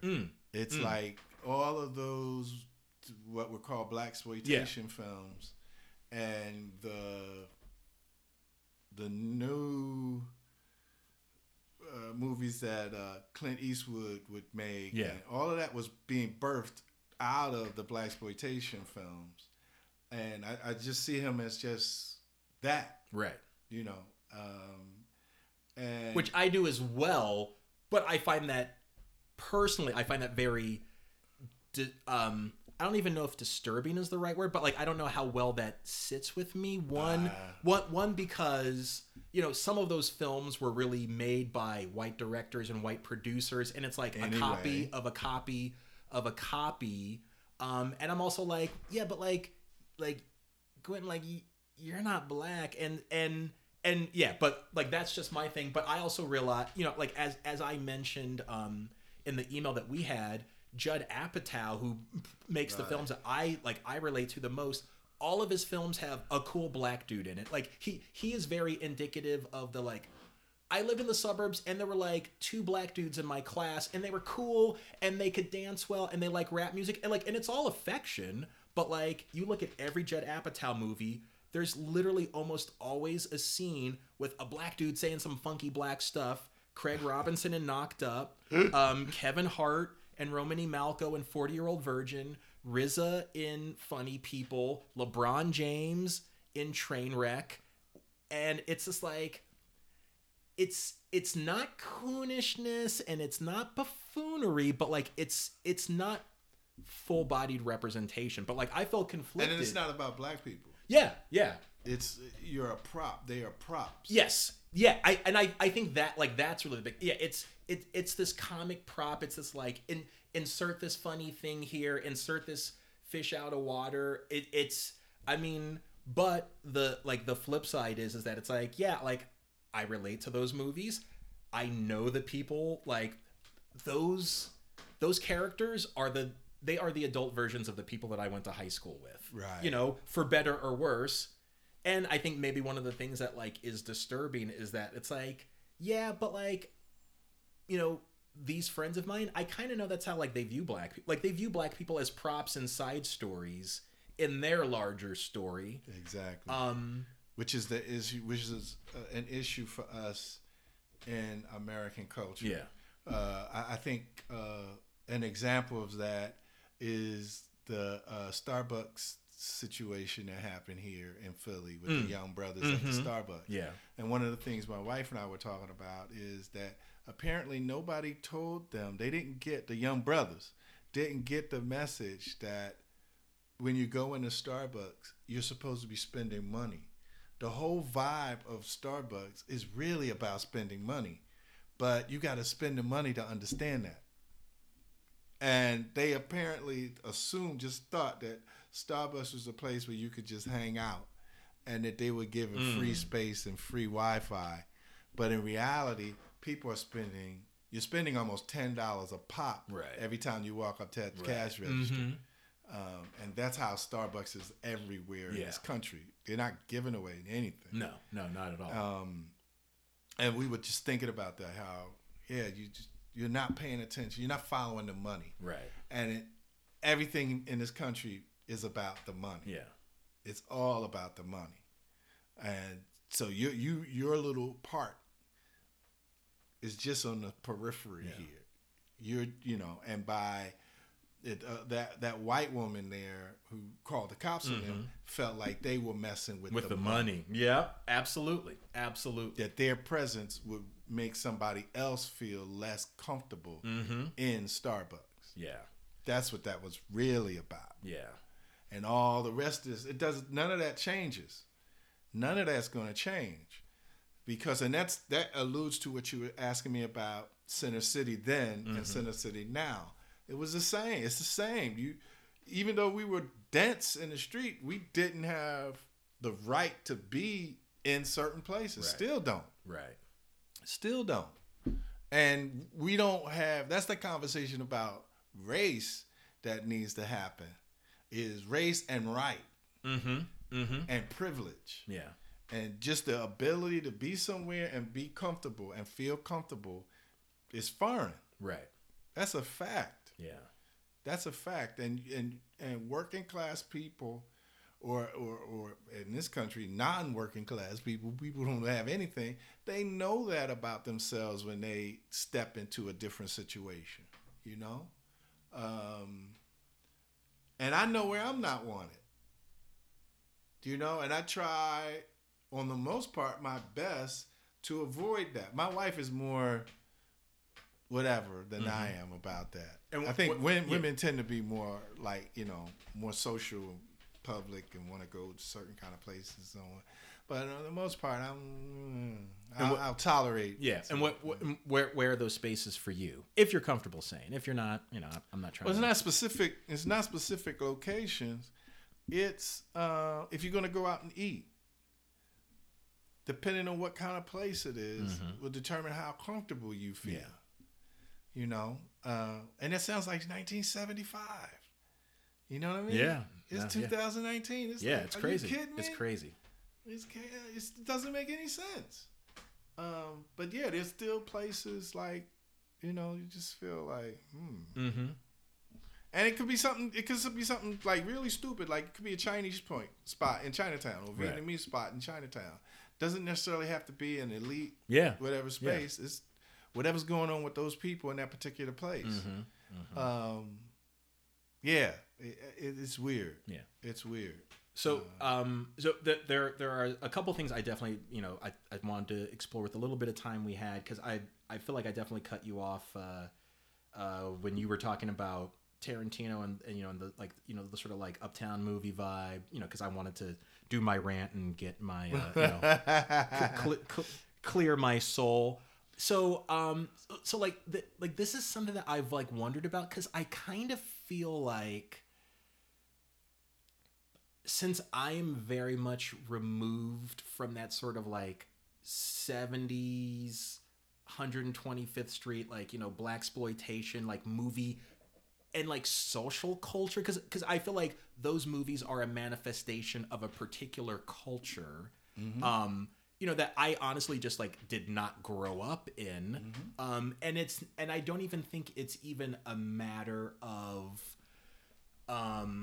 like wokeness or like that, because like there are certain things, there are certain elements of, just using rap music and hip hop culture as an example, because I think this is one of the most salient things that like people can relate to. So I think it is unquestionable that there are a lot of problematic elements that are being pushed out under the moniker of hip hop culture and rap music right now. Whether they are not, they are actually a part of the culture. Many people will debate those things. And simultaneously, there are a lot of people, and I hope I don't get in trouble for saying this, but you know my wife very well. Like, my wife really like lives, breathes, and dies hip hop culture, because that's really like who she is. There are certain things that, like, you know, artists that she listens to or songs that she listens to that I'm like, I think this is super problematic as from an outsider. And I think I'm really now just like starting to understand, but it's like, but it's also sort of like intertwined with who you are, so it's harder to disassociate yourself from it, because it's all wrapped up. Same reason for me, it's like, you know, I can make the distinction between Django and Pulp Fiction, because Pulp Fiction came out when I was 15 or 16. Right. I saw the world in a different way. I didn't really know that much about like the Tarantino biography, so I'm just viewing it purely as a film in isolation. For me, Django is now part of this like larger sort of Tarantino mythology, and just who I am sort of socially, politically has changed. So it's like so I can't get into it. But like, if Pulp Fiction came out right now, like I would drop everything and watch it, because it's more than a movie. Okay. So I mean, so there's a point to all of this that I'm saying. So like for you, I mean, you know, and I feel like Tarantino is sort of just like a metaphor for potentially explosive or problematic white artists working with, you know, black folk to some degree. I mean, so like for you, is it just sort of like, you know, it reminds, like, you know, like seeing Django just sort of like, you know, it combines the Sergio Leone spaghetti westerns and the Clint Eastwood High Plains Drifters, you know, and the, you know, Truck Turner, and it, you know, it kind of reminds you of your child. Like, is that the thing? You know, like what's I guess what was the appeal for Django specifically with you? You know, I can't even remember. Yeah. Or was it just like, oh, it's a movie that everyone's talking about? It's a movie that's out. Yeah. And I saw it, and then like I didn't even see all of the spaghetti westerns. This is one of the things I realized, how many more spaghetti westerns there were than the ones I saw. And I did like with Sergio Leone. I liked his films. But I was gonna say, no, Sergio Leone, he's the filmmaker. What's his name? Is the composer.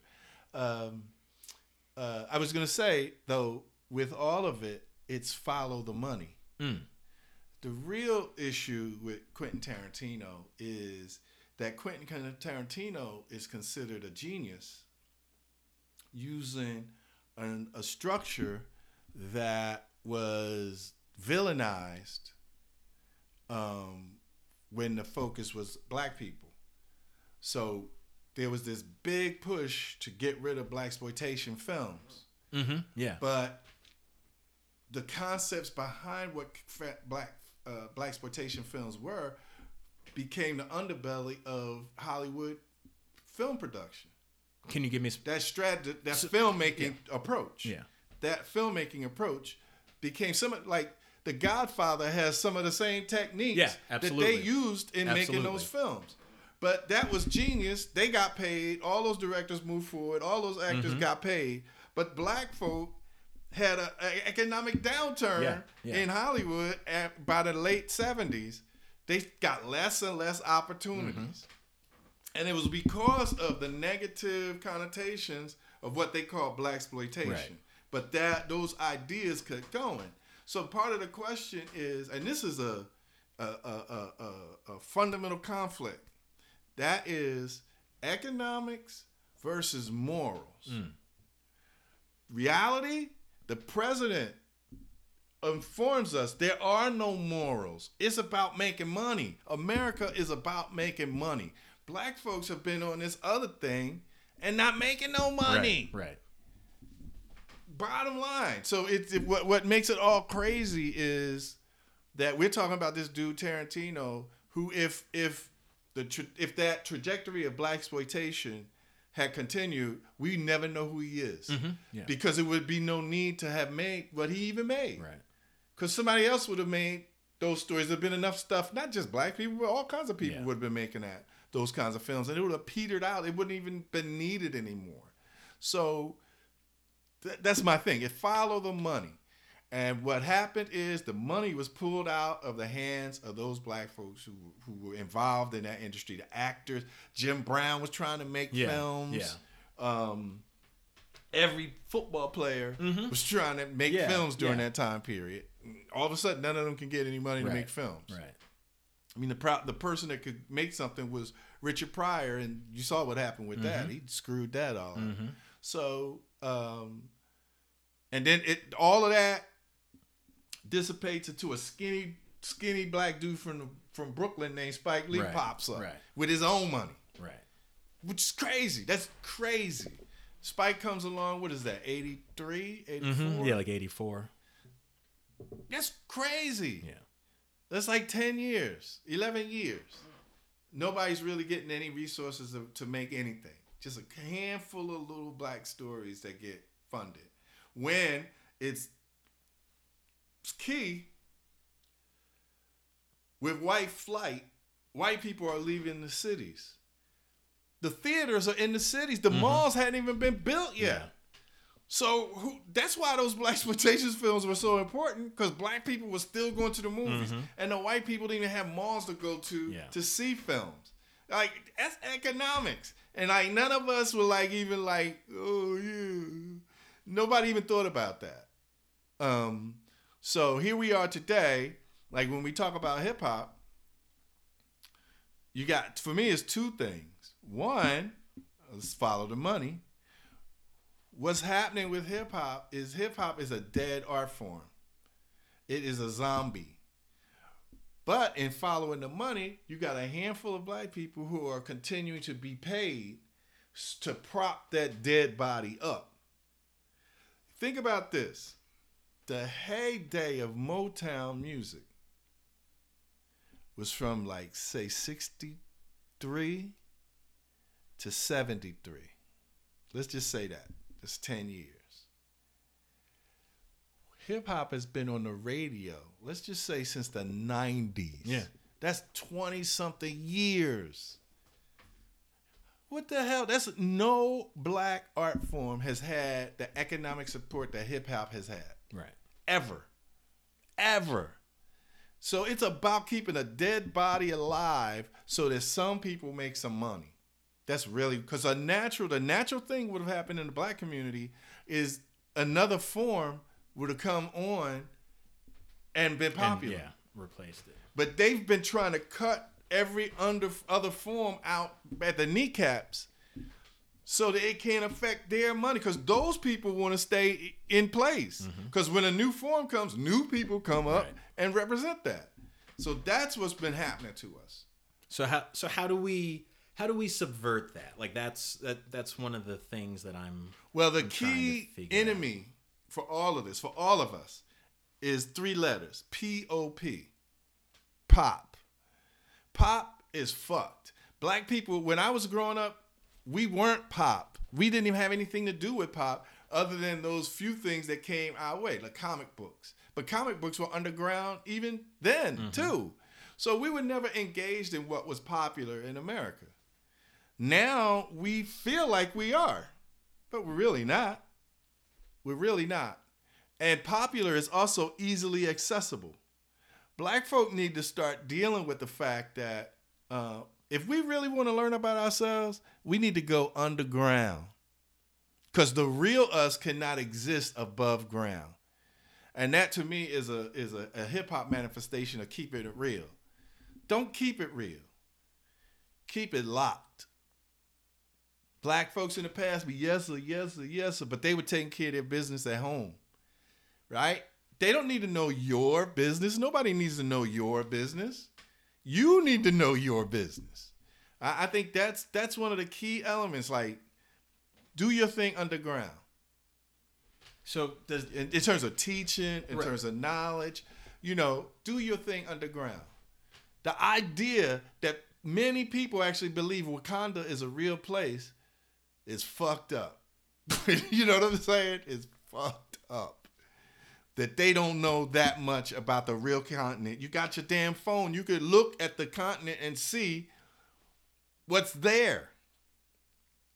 But that's both an aspiration and lack of information. Mm-hmm. Mm-hmm. And so that's that pop thing again.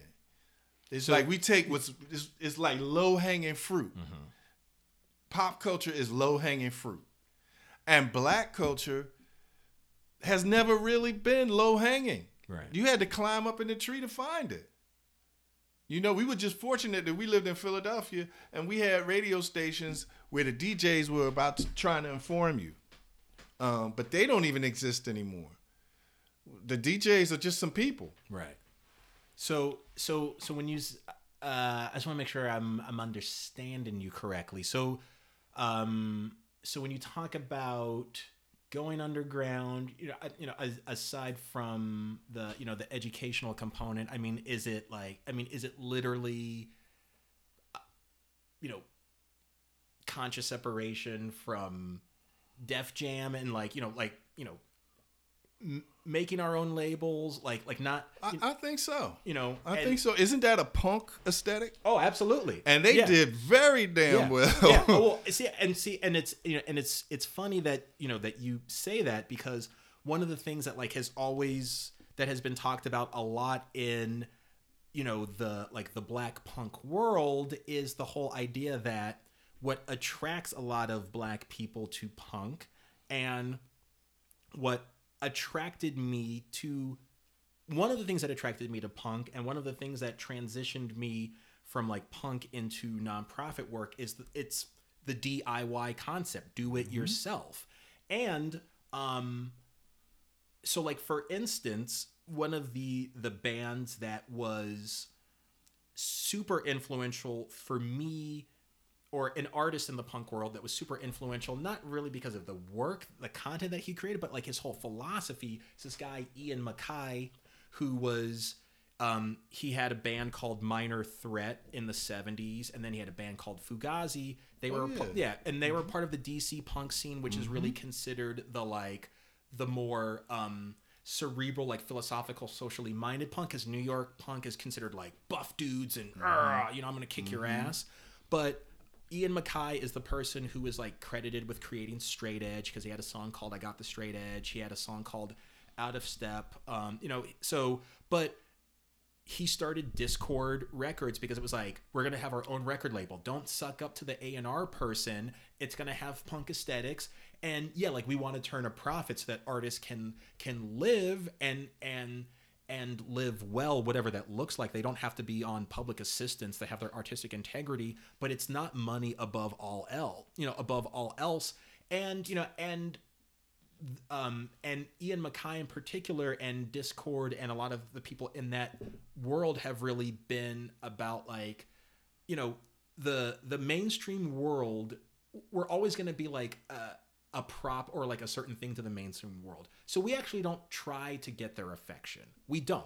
We operate in our own ecosystem with our own ethics and our own code of values and our own internal economy, so that if you actually want to have if you want to make an album and you don't want to have to do everything, you actually want to have engineers who know what they're doing, audition to work at Discord, because you are a part of the tribe. Don't go to Capitol or Polygram or Atlantic, because once this punk thing isn't a thing anymore, they're gonna fucking discard you, which has happened a lot, and punk has been turned into like this punchline where it's like Mohawks, and it's like it's not about Mohawks, it's about what the Mohawk represents, you know. Yeah, and it's one of the things that like when people are like, how can you be black and into punk, it's like, dude, like there's so many parallels, and I think like, you know, applicable models of like, oh, like this is what it can actually look like to, you know, to do conscious separation, to actually have an, you know, an independent ecosystem, and like, yeah. So yeah, it's funny because like I saw that when I was in college. My girlfriend's roommate was Nancy Spungen sister. Wow. Yeah. Wow. When I was in sophomore, junior year, folk went to London and came back during the summer and came back with bobby pins in their nose. Like, this is the dawning of punk. Yeah. And I listened to, I would end up listening to Pill.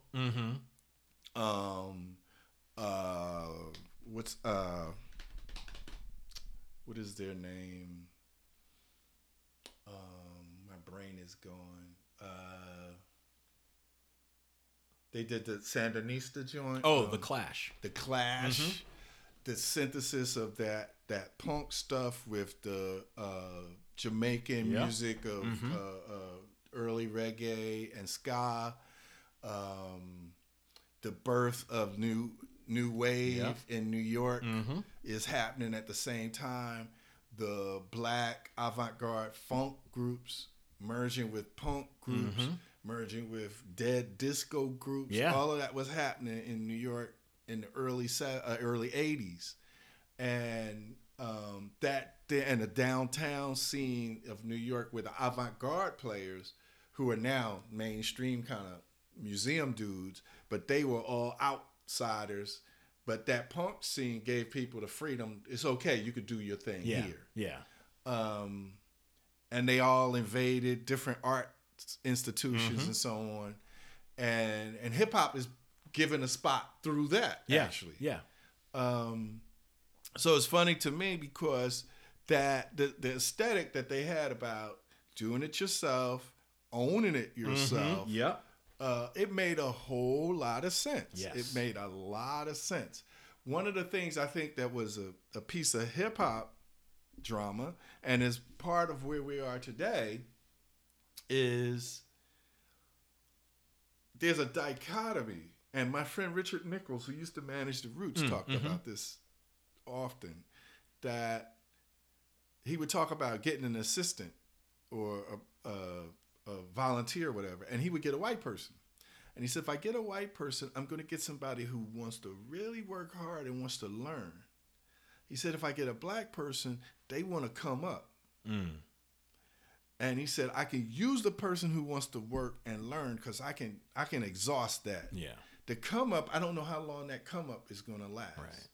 And he said one of the reasons why he believes that exists is that it's about privilege.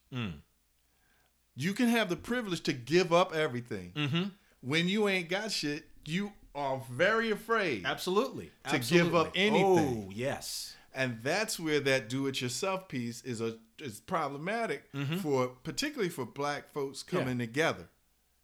You know, so we don't know that the the groups that created record companies or like Stone's Throw or whatever, any of these people that are doing alternative stuff, we don't know what their resources are. Right. Yeah. That they can walk into a bank and actually get a loan. We know that most of us can't. Yeah. That's definitely if we're coming from the need to have to do it yourself. Yeah. you know, which a lot of people come from a situation where they don't really need to do it themselves. It's a choice. Right. Like, I had a chance in Buffalo to meet Annie DeFranco. Yeah. So Annie DeFranco, the arts organization I work with for years, Hall Walls, is in Buffalo. They're sort of like the Painted Bride Art Center here. She bought a church. A huge complex. And she brought them in to lease a space in her church. She does performances in her church, and she has living space in it. It's amazing. And Annie DeFranco talked about this, doing it yourself from nothing. And she's not. We don't know if she was completely broken out of it, but it's just brilliant, her choice of what she's done. Now, Erykah Badu's done the same thing in Dallas. She's one of the few black folk that you could point to who's done that. There are more people who are thinking that way. LeBron has done a bunch of different things. Beyonce and Bouncy has trying to do things in that way. These are people who have some resources. But there's also some folks out here who don't have nothing, who've managed to do some amazing things as well. The problem is that we don't see them as examples. Right. Our media doesn't cover those people and say, hey, look at this. For whatever reasons why we don't see that, that's for sure. Yeah. And I think that underground approach, that understanding that you need to make something happen, share it with other folk, make something else happen, and continue to build your thing. I mean, I know I've struggled myself for a long time in trying to create collaborations or entities that were filled with collaborators. It's not easy. Right. It's not easy. But I think that underground thing and focus of not trying to be in the pop lane. Right. In the mainstream lane. To find your own method to share, like this podcast, share information, to share your craft, to sell your products.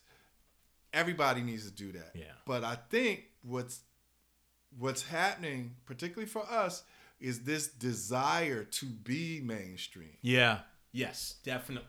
To be accepted by that is stronger than it needs to be. Mm-hmm. And it shapes your vision and your mission. Mm-hmm. Mm-hmm. And so that idea of underground, of alternative, of do it yourself it's almost completely contrary to what's driving the person who wants to do this thing. And most rappers you meet, they want to be a rapper. Why? I can get paid, bitches, paid, bitches. It's sort of like, come on. Mm-hmm.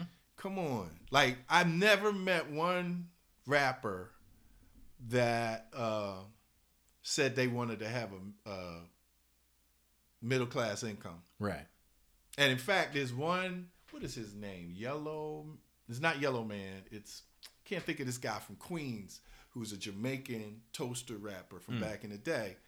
And there's an article, I don't know if it was in a source or not, but it's a while ago. And he talked about how everybody thinks he's just a regular dude that works a regular job. Yeah. But he tours, he's had a hit. He had a hit at the time that was hot in Panama, in France, and Switzerland, and Japan. So he was traveling around the world, making his $100,000 a year annually, performing for a couple of years. And the rappers that he knew, that he grew up with, said he was whack, he was a bum, he probably worked at the airport. But in reality, he was still doing it. And he wasn't doing it at a scale that was controlled by the mainstream. He had his own mechanism going. Mm-hmm. And there's quite a few people who've been, what's the other guy's name? Is it Tech Nine? Oh, yeah. Tech Nine is one of those people. He's got to be 40 now, at least 40. He's been doing that for a long time, too. So it's possible. It's possible. But it's funny because we don't respect them. Like Jay-Z gets Jay-Z and Beyonce are the big fish that ate up all the fish in the pond, and that's who we aspire to be. Yeah.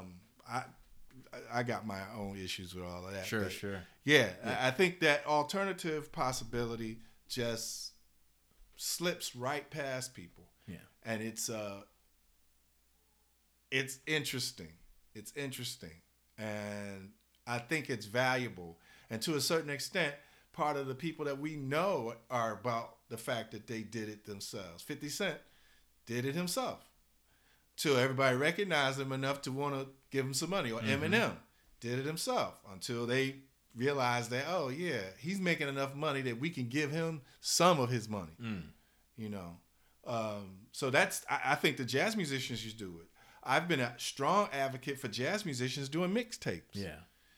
Like a mixtape is a free sample of your stuff. How is your audience that the audience that you don't know going to find out who you are unless they participate in some way?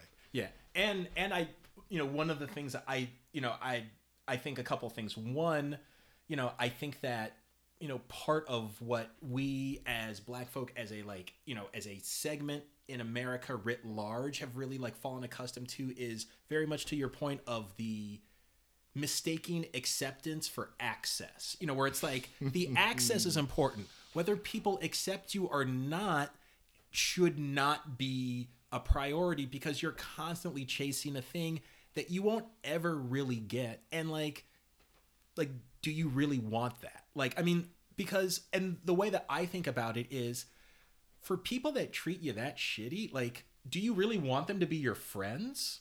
Which is like I kind of laugh when like young white people are like, this area is super racist. It's so segregated. They don't want any Black people to move in there. It's like, why the fuck would you want to move there? Like, if I am not the ruler of the world, so like, you can't outlaw racism. You can't make it illegal.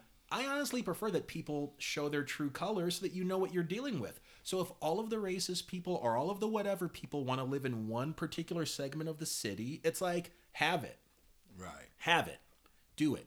Like, now, you can't like assault people who happen to walk through. You can't like burn someone's house down if they like, you can't break the law, but like, but it's like, my uncle's racist. Like, he hates Black people. It's like, I mean, that's your God-given right. Like, you can do that and do it out in public. So I know what I'm dealing with. So like, hey, I don't even want your space. So, and that's also that's their right, and the uncle's right, and that's also their responsibility to deal with that. Exactly. That ain't my responsibility. It's not my responsibility. Yeah, you deal with it because I don't know your uncle. Right. It makes you feel conflicted and uncomfortable. Yeah, it sucks, but that's the least you can do. Right. That's the least you can do. And I also think one of the other things, particularly just like with a lot of stuff, and I think definitely in Philadelphia, is just like the whole concept of an alternative culture within Black communities. It's just so like shunned or like not a thing. I mean, and this was a thing that I was sort of just having not in a struggle because it's such a first world problem, but like thinking about like, well, where do I want to live in Philadelphia? Like, where do we want to buy a house? Because we were very focused on being in a Black community, but it's like there were certain parts of like, this is not to make anyone, it's all good, but like, it's not my thing. But like the whole sort of like Northwest Philly, I'm a Kappa or I'm an AKA and I go to Enon. That's totally cool. That's not my thing. If that is your thing, do it. Have fun. God bless you. A lot of people in my family, that is their thing. I'm not a mega church dude. I'm not really a suit and tie guy. Like, I don't have a paddle, a Q paddle, paddle in my, I didn't go to an HBCU, so don't yell at me if I did not get, but like, I'm not that dude. Right. I'm not that dude. Like, I'm the Black dude who's trying to listen to Bad Brains and Fugazi. And it's like, and I can even get down with gospel, but it's like, I'm going to listen to some gospel and then I'm going to watch Weird Al Yankovic. And like, I know there's not a lot of me, but like, I want to be around, but I know that there is more of me than like exists, but like, we kind of, like don't even want that to come out for some reason. And I don't know what that's all about. Well, it's because it's funny, like when you talk about the frat and sorority shit, those people made me sick when middle school. Yeah. So I'm disconnected from them even more so as an adult. Like, get to stepping, because that's like the Black version of Mean Girls and Mean Boys. Yeah, it's absolutely. Like, the truth is, like, you it's a regiment. It's a regiment. Forget you. Yeah. If I had followed their advice, I would not be who I am. Mm-hmm. If I had followed them, I would not be who I am. Yeah. I would have never had half of the experiences. I would have never talked to Hussein when I was 16, 17. Yeah. I would have never read any of the things I did. I would have never done anything. You know? No, you folks don't matter. Yeah. That's the real truth. And those are the people that you'll find out how? Because they don't know how. Yeah. They don't know how. You'll see those people follow you or standing behind you in the supermarket looking at your food. Yeah. Do you eat that? Take a damn chance. Yeah. Yeah. You know what I mean? You don't have to ask my permission to take a chance with the choice of your life. Yeah. Mind your business. Yeah. You know what I mean? So the what you feel as an outsider, I've experienced as an insider. Right. Yeah. Outsider. Mm-hmm. To step in. Yeah. You know what I mean? I have no patience, no respect. I didn't go to my I didn't go to my prom. Yeah. I didn't like them fools enough. In high school, I hated those folks. I couldn't wait to get out of high school. I ran out of the graduation. I don't even think my mom and pop came to my graduation because I didn't want to tell them. Sure, yeah. Like, I hated that joint. Hated high school. And that's funny because this ties to that. The mean girl, mean boy thing is this overwhelming desire and mechanism to be grown as a young person. Mm-hmm. These motherfuckers grown now. Mm-hmm. Yeah. But they're still dealing with the stratification that they dealt with back then. Yeah. So, yeah, it's like, and I find the more and more I talk to people that I used to know from back in the day or people who have that, they all want to loosen up and experience and like, nobody's got time for that. It's just like people I grew up with who were in jail or on drugs. They sort of see you as the positive cat. Mm-hmm. Can we hook up? I need to be positive. Right. I need some positivity in my life. Man, I'm living my life. Yeah. I'm doing me. Catch up. Mm-hmm. You know, it's not my responsibility to be your positive You've person. taken the chances. You've been uncomfortable. You've been ostracized. You've been mocked. And like, yeah, I mean, you got to earn your stripes. And I think one of the things that like they think is that if they hang out with you, it will be easier for them. And it's like, it's actually not. Like, it's not going to be easier. The sooner you deal with it, the better off you are. And it's one of the things that like, you know, I've told people about, like, for me in the world that like we're living in now where like everything's upside down and topsy-turvy, I've said like, I'm actually super comfortable because since I've never really felt like I fit in with anyone, I've been dealing with this since I was 7 years old. I've had to mentally survive it. I've had to figure out, okay, well, like, how do I actually at least peacefully coexist with people who like think I'm a weirdo?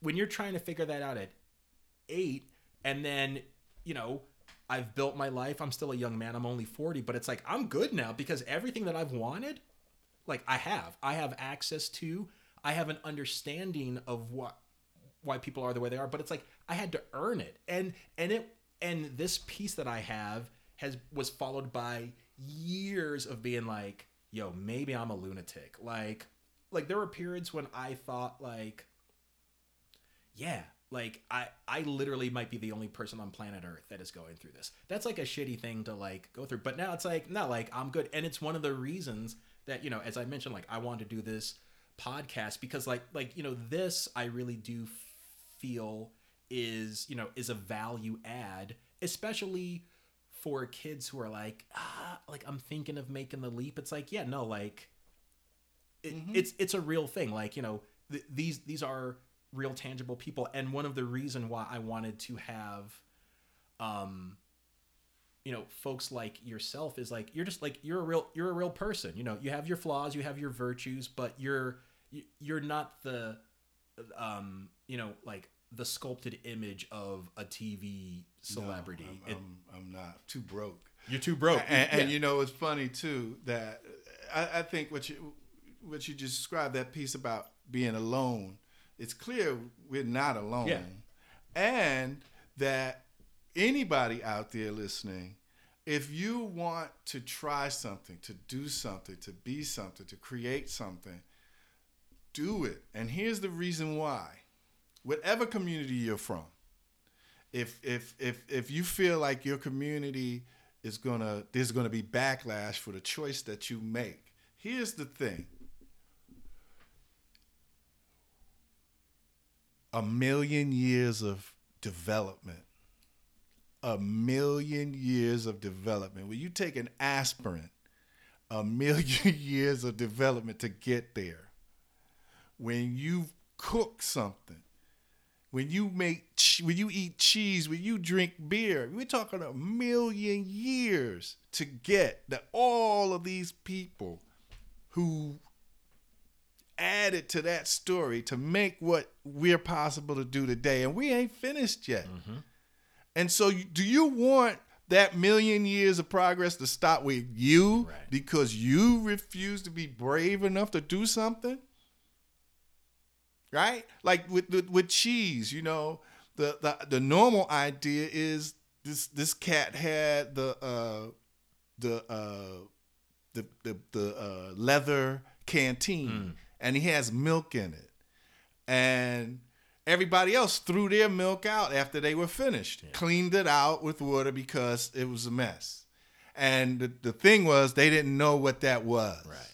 But this one fool said, "Oh, I'm going to keep mine." His friends could have said, "What are you, an idiot?" Mm-hmm. And he kept it, and these curds were in the bottom of it. And that becomes the beginning of us being able to eat and understand cheese. Yeah. That was a mistake. It was a mistake, yeah. But it was a mistake that a dude or a woman said, "Hey, I might have something." Mm-hmm. So are you going to be the one that stops the 1,000,000 years of progress in whatever it is you're going to do? Is that sentence going to be incomplete because you didn't have the guts to continue it? Yeah. That's really the real question. And for me, as a young person growing up, I was like, hell no, I'm not letting these idiots who don't know what cheese is to stop me from making cheese. Excellent. I think that is the almost perfect point to end on. You have unknowingly stepped into the thing that I've been asking all the guests to do, which is sort of like, impart some words of wisdom for any young people that are listening. So something about, your vibe, like you picked up on it. Yeah. And I really like the idea of the whole thing of like, I might have something here. Because I think that a lot of, when we hear about people who have changed the world in whatever way we interpret that, we think that it's like this epiphany that comes to them in the middle of the night and the whole thing is laid out and it's like, and here's what the end result is going to be. It's like, it never is. Really what it is, it's like, you know what? I may have something here. And many times you will do something and it's like, I thought I had something, I actually didn't, or like I did, but I kind of didn't care enough. But really it's just that like, yeah, I may have something. So before you go, can you just let people know what artistic endeavors you are working on right now so that if people want to support your art, they can? And for anyone who's listening, this is happening on April 20th, 2019. So if you hear this in the year 2050, don't go to these, if it's live projects, don't go. But yeah, if you're listening somewhere around the end of April 2019, Mr. Homer, what are you working on and how can people support your work? I am part of the Whitman at 200 celebration, which is a celebration, a citywide and actually nationwide celebration of poet Walt Whitman, whom, if you don't know him, is really, if you're a writer, if you're a modern artist, he's like our unknown grandfather or great-grandfather as a modern artist, as a poet and writer and thinker. His work was a couple steps forward in the 19th century. In a way, he thinks like we would today in the 19th century. I mean, he has his own issues around race, around Native American rights and drama. But at the end of the day, he's a white man of the 19th century. Yeah. So he's going to be as, relatively speaking, as racist, as confused, and as problematic as any other white man of his time. Yeah.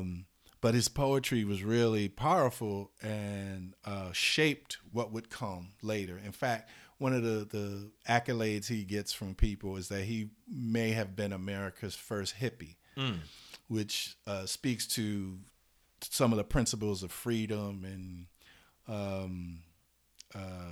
what being an individual is about and what that means to be an American. And so my project is, it's called New Songs of the Open Road, based on one of his poems. And what we're doing is a series of 4 public walks where we sing songs of affirmation. And the idea is to synthesize Whitman's poetry, his knack for taking hikes and walks, and merging that with civil rights movement protest marches. And one of the things that they did was sing. So we're merging these 2 ideas of Walt Whitman, who sort of maps out what freedom and individuality is in America, with the civil rights workers who actually took it to the streets and said, we're going to prove that this freedom exists. Right. And they risked their lives to do that over and over again. So you can find out information about the project. There's 4 of them, and the last one will be July 7th. But you can go to Whitman at 200.org. That's Whitman and then AT 200.org. Or you can go to my website, Philadelphia Jazz Project. That's PHILA Jazz Project.org. You can find some information about those things that we're doing. I'm working on a couple other little things that are quietly working on a book and a couple concert series. And concert series through the Jazz Project. Yeah, this Jazz Project thing. And can you just tell people briefly? I mean, so the Jazz Project is like really like your main vocation at present. This point, yeah. So are you the executive director of the Philadelphia Jazz Project? The director, founder, director, okay. And it's just about 8 years old. It was developed really as a challenge from a philanthropist who challenged me to reinvigorate jazz in Philadelphia about 8 years ago, and I've spent about $3 million to that point to attempt that. And as a visual artist, I'm not a jazz musician.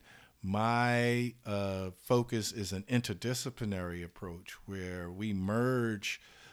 For me, jazz has always been this cross section or intersection of different disciplines. Dancers have always been part of jazz. Tap dance is fundamentally a part of jazz. Yeah. There's jazz dance, which that's a whole nother story about that. There's painters, there's poets. Langston Hughes was part of the jazz community. Amiri Baraka was a jazz poet, if you want, we could say that. Painters and photographers and even chefs and bartenders are part of the story of jazz. Absolutely. So it's an interdisciplinary universe. And so that's been a part of my approach to presenting events and creating opportunities for the musicians as well. So that's our thing. Excellent. Homer, thank you very much. This has been a great conversation. We've tackled a lot of issues.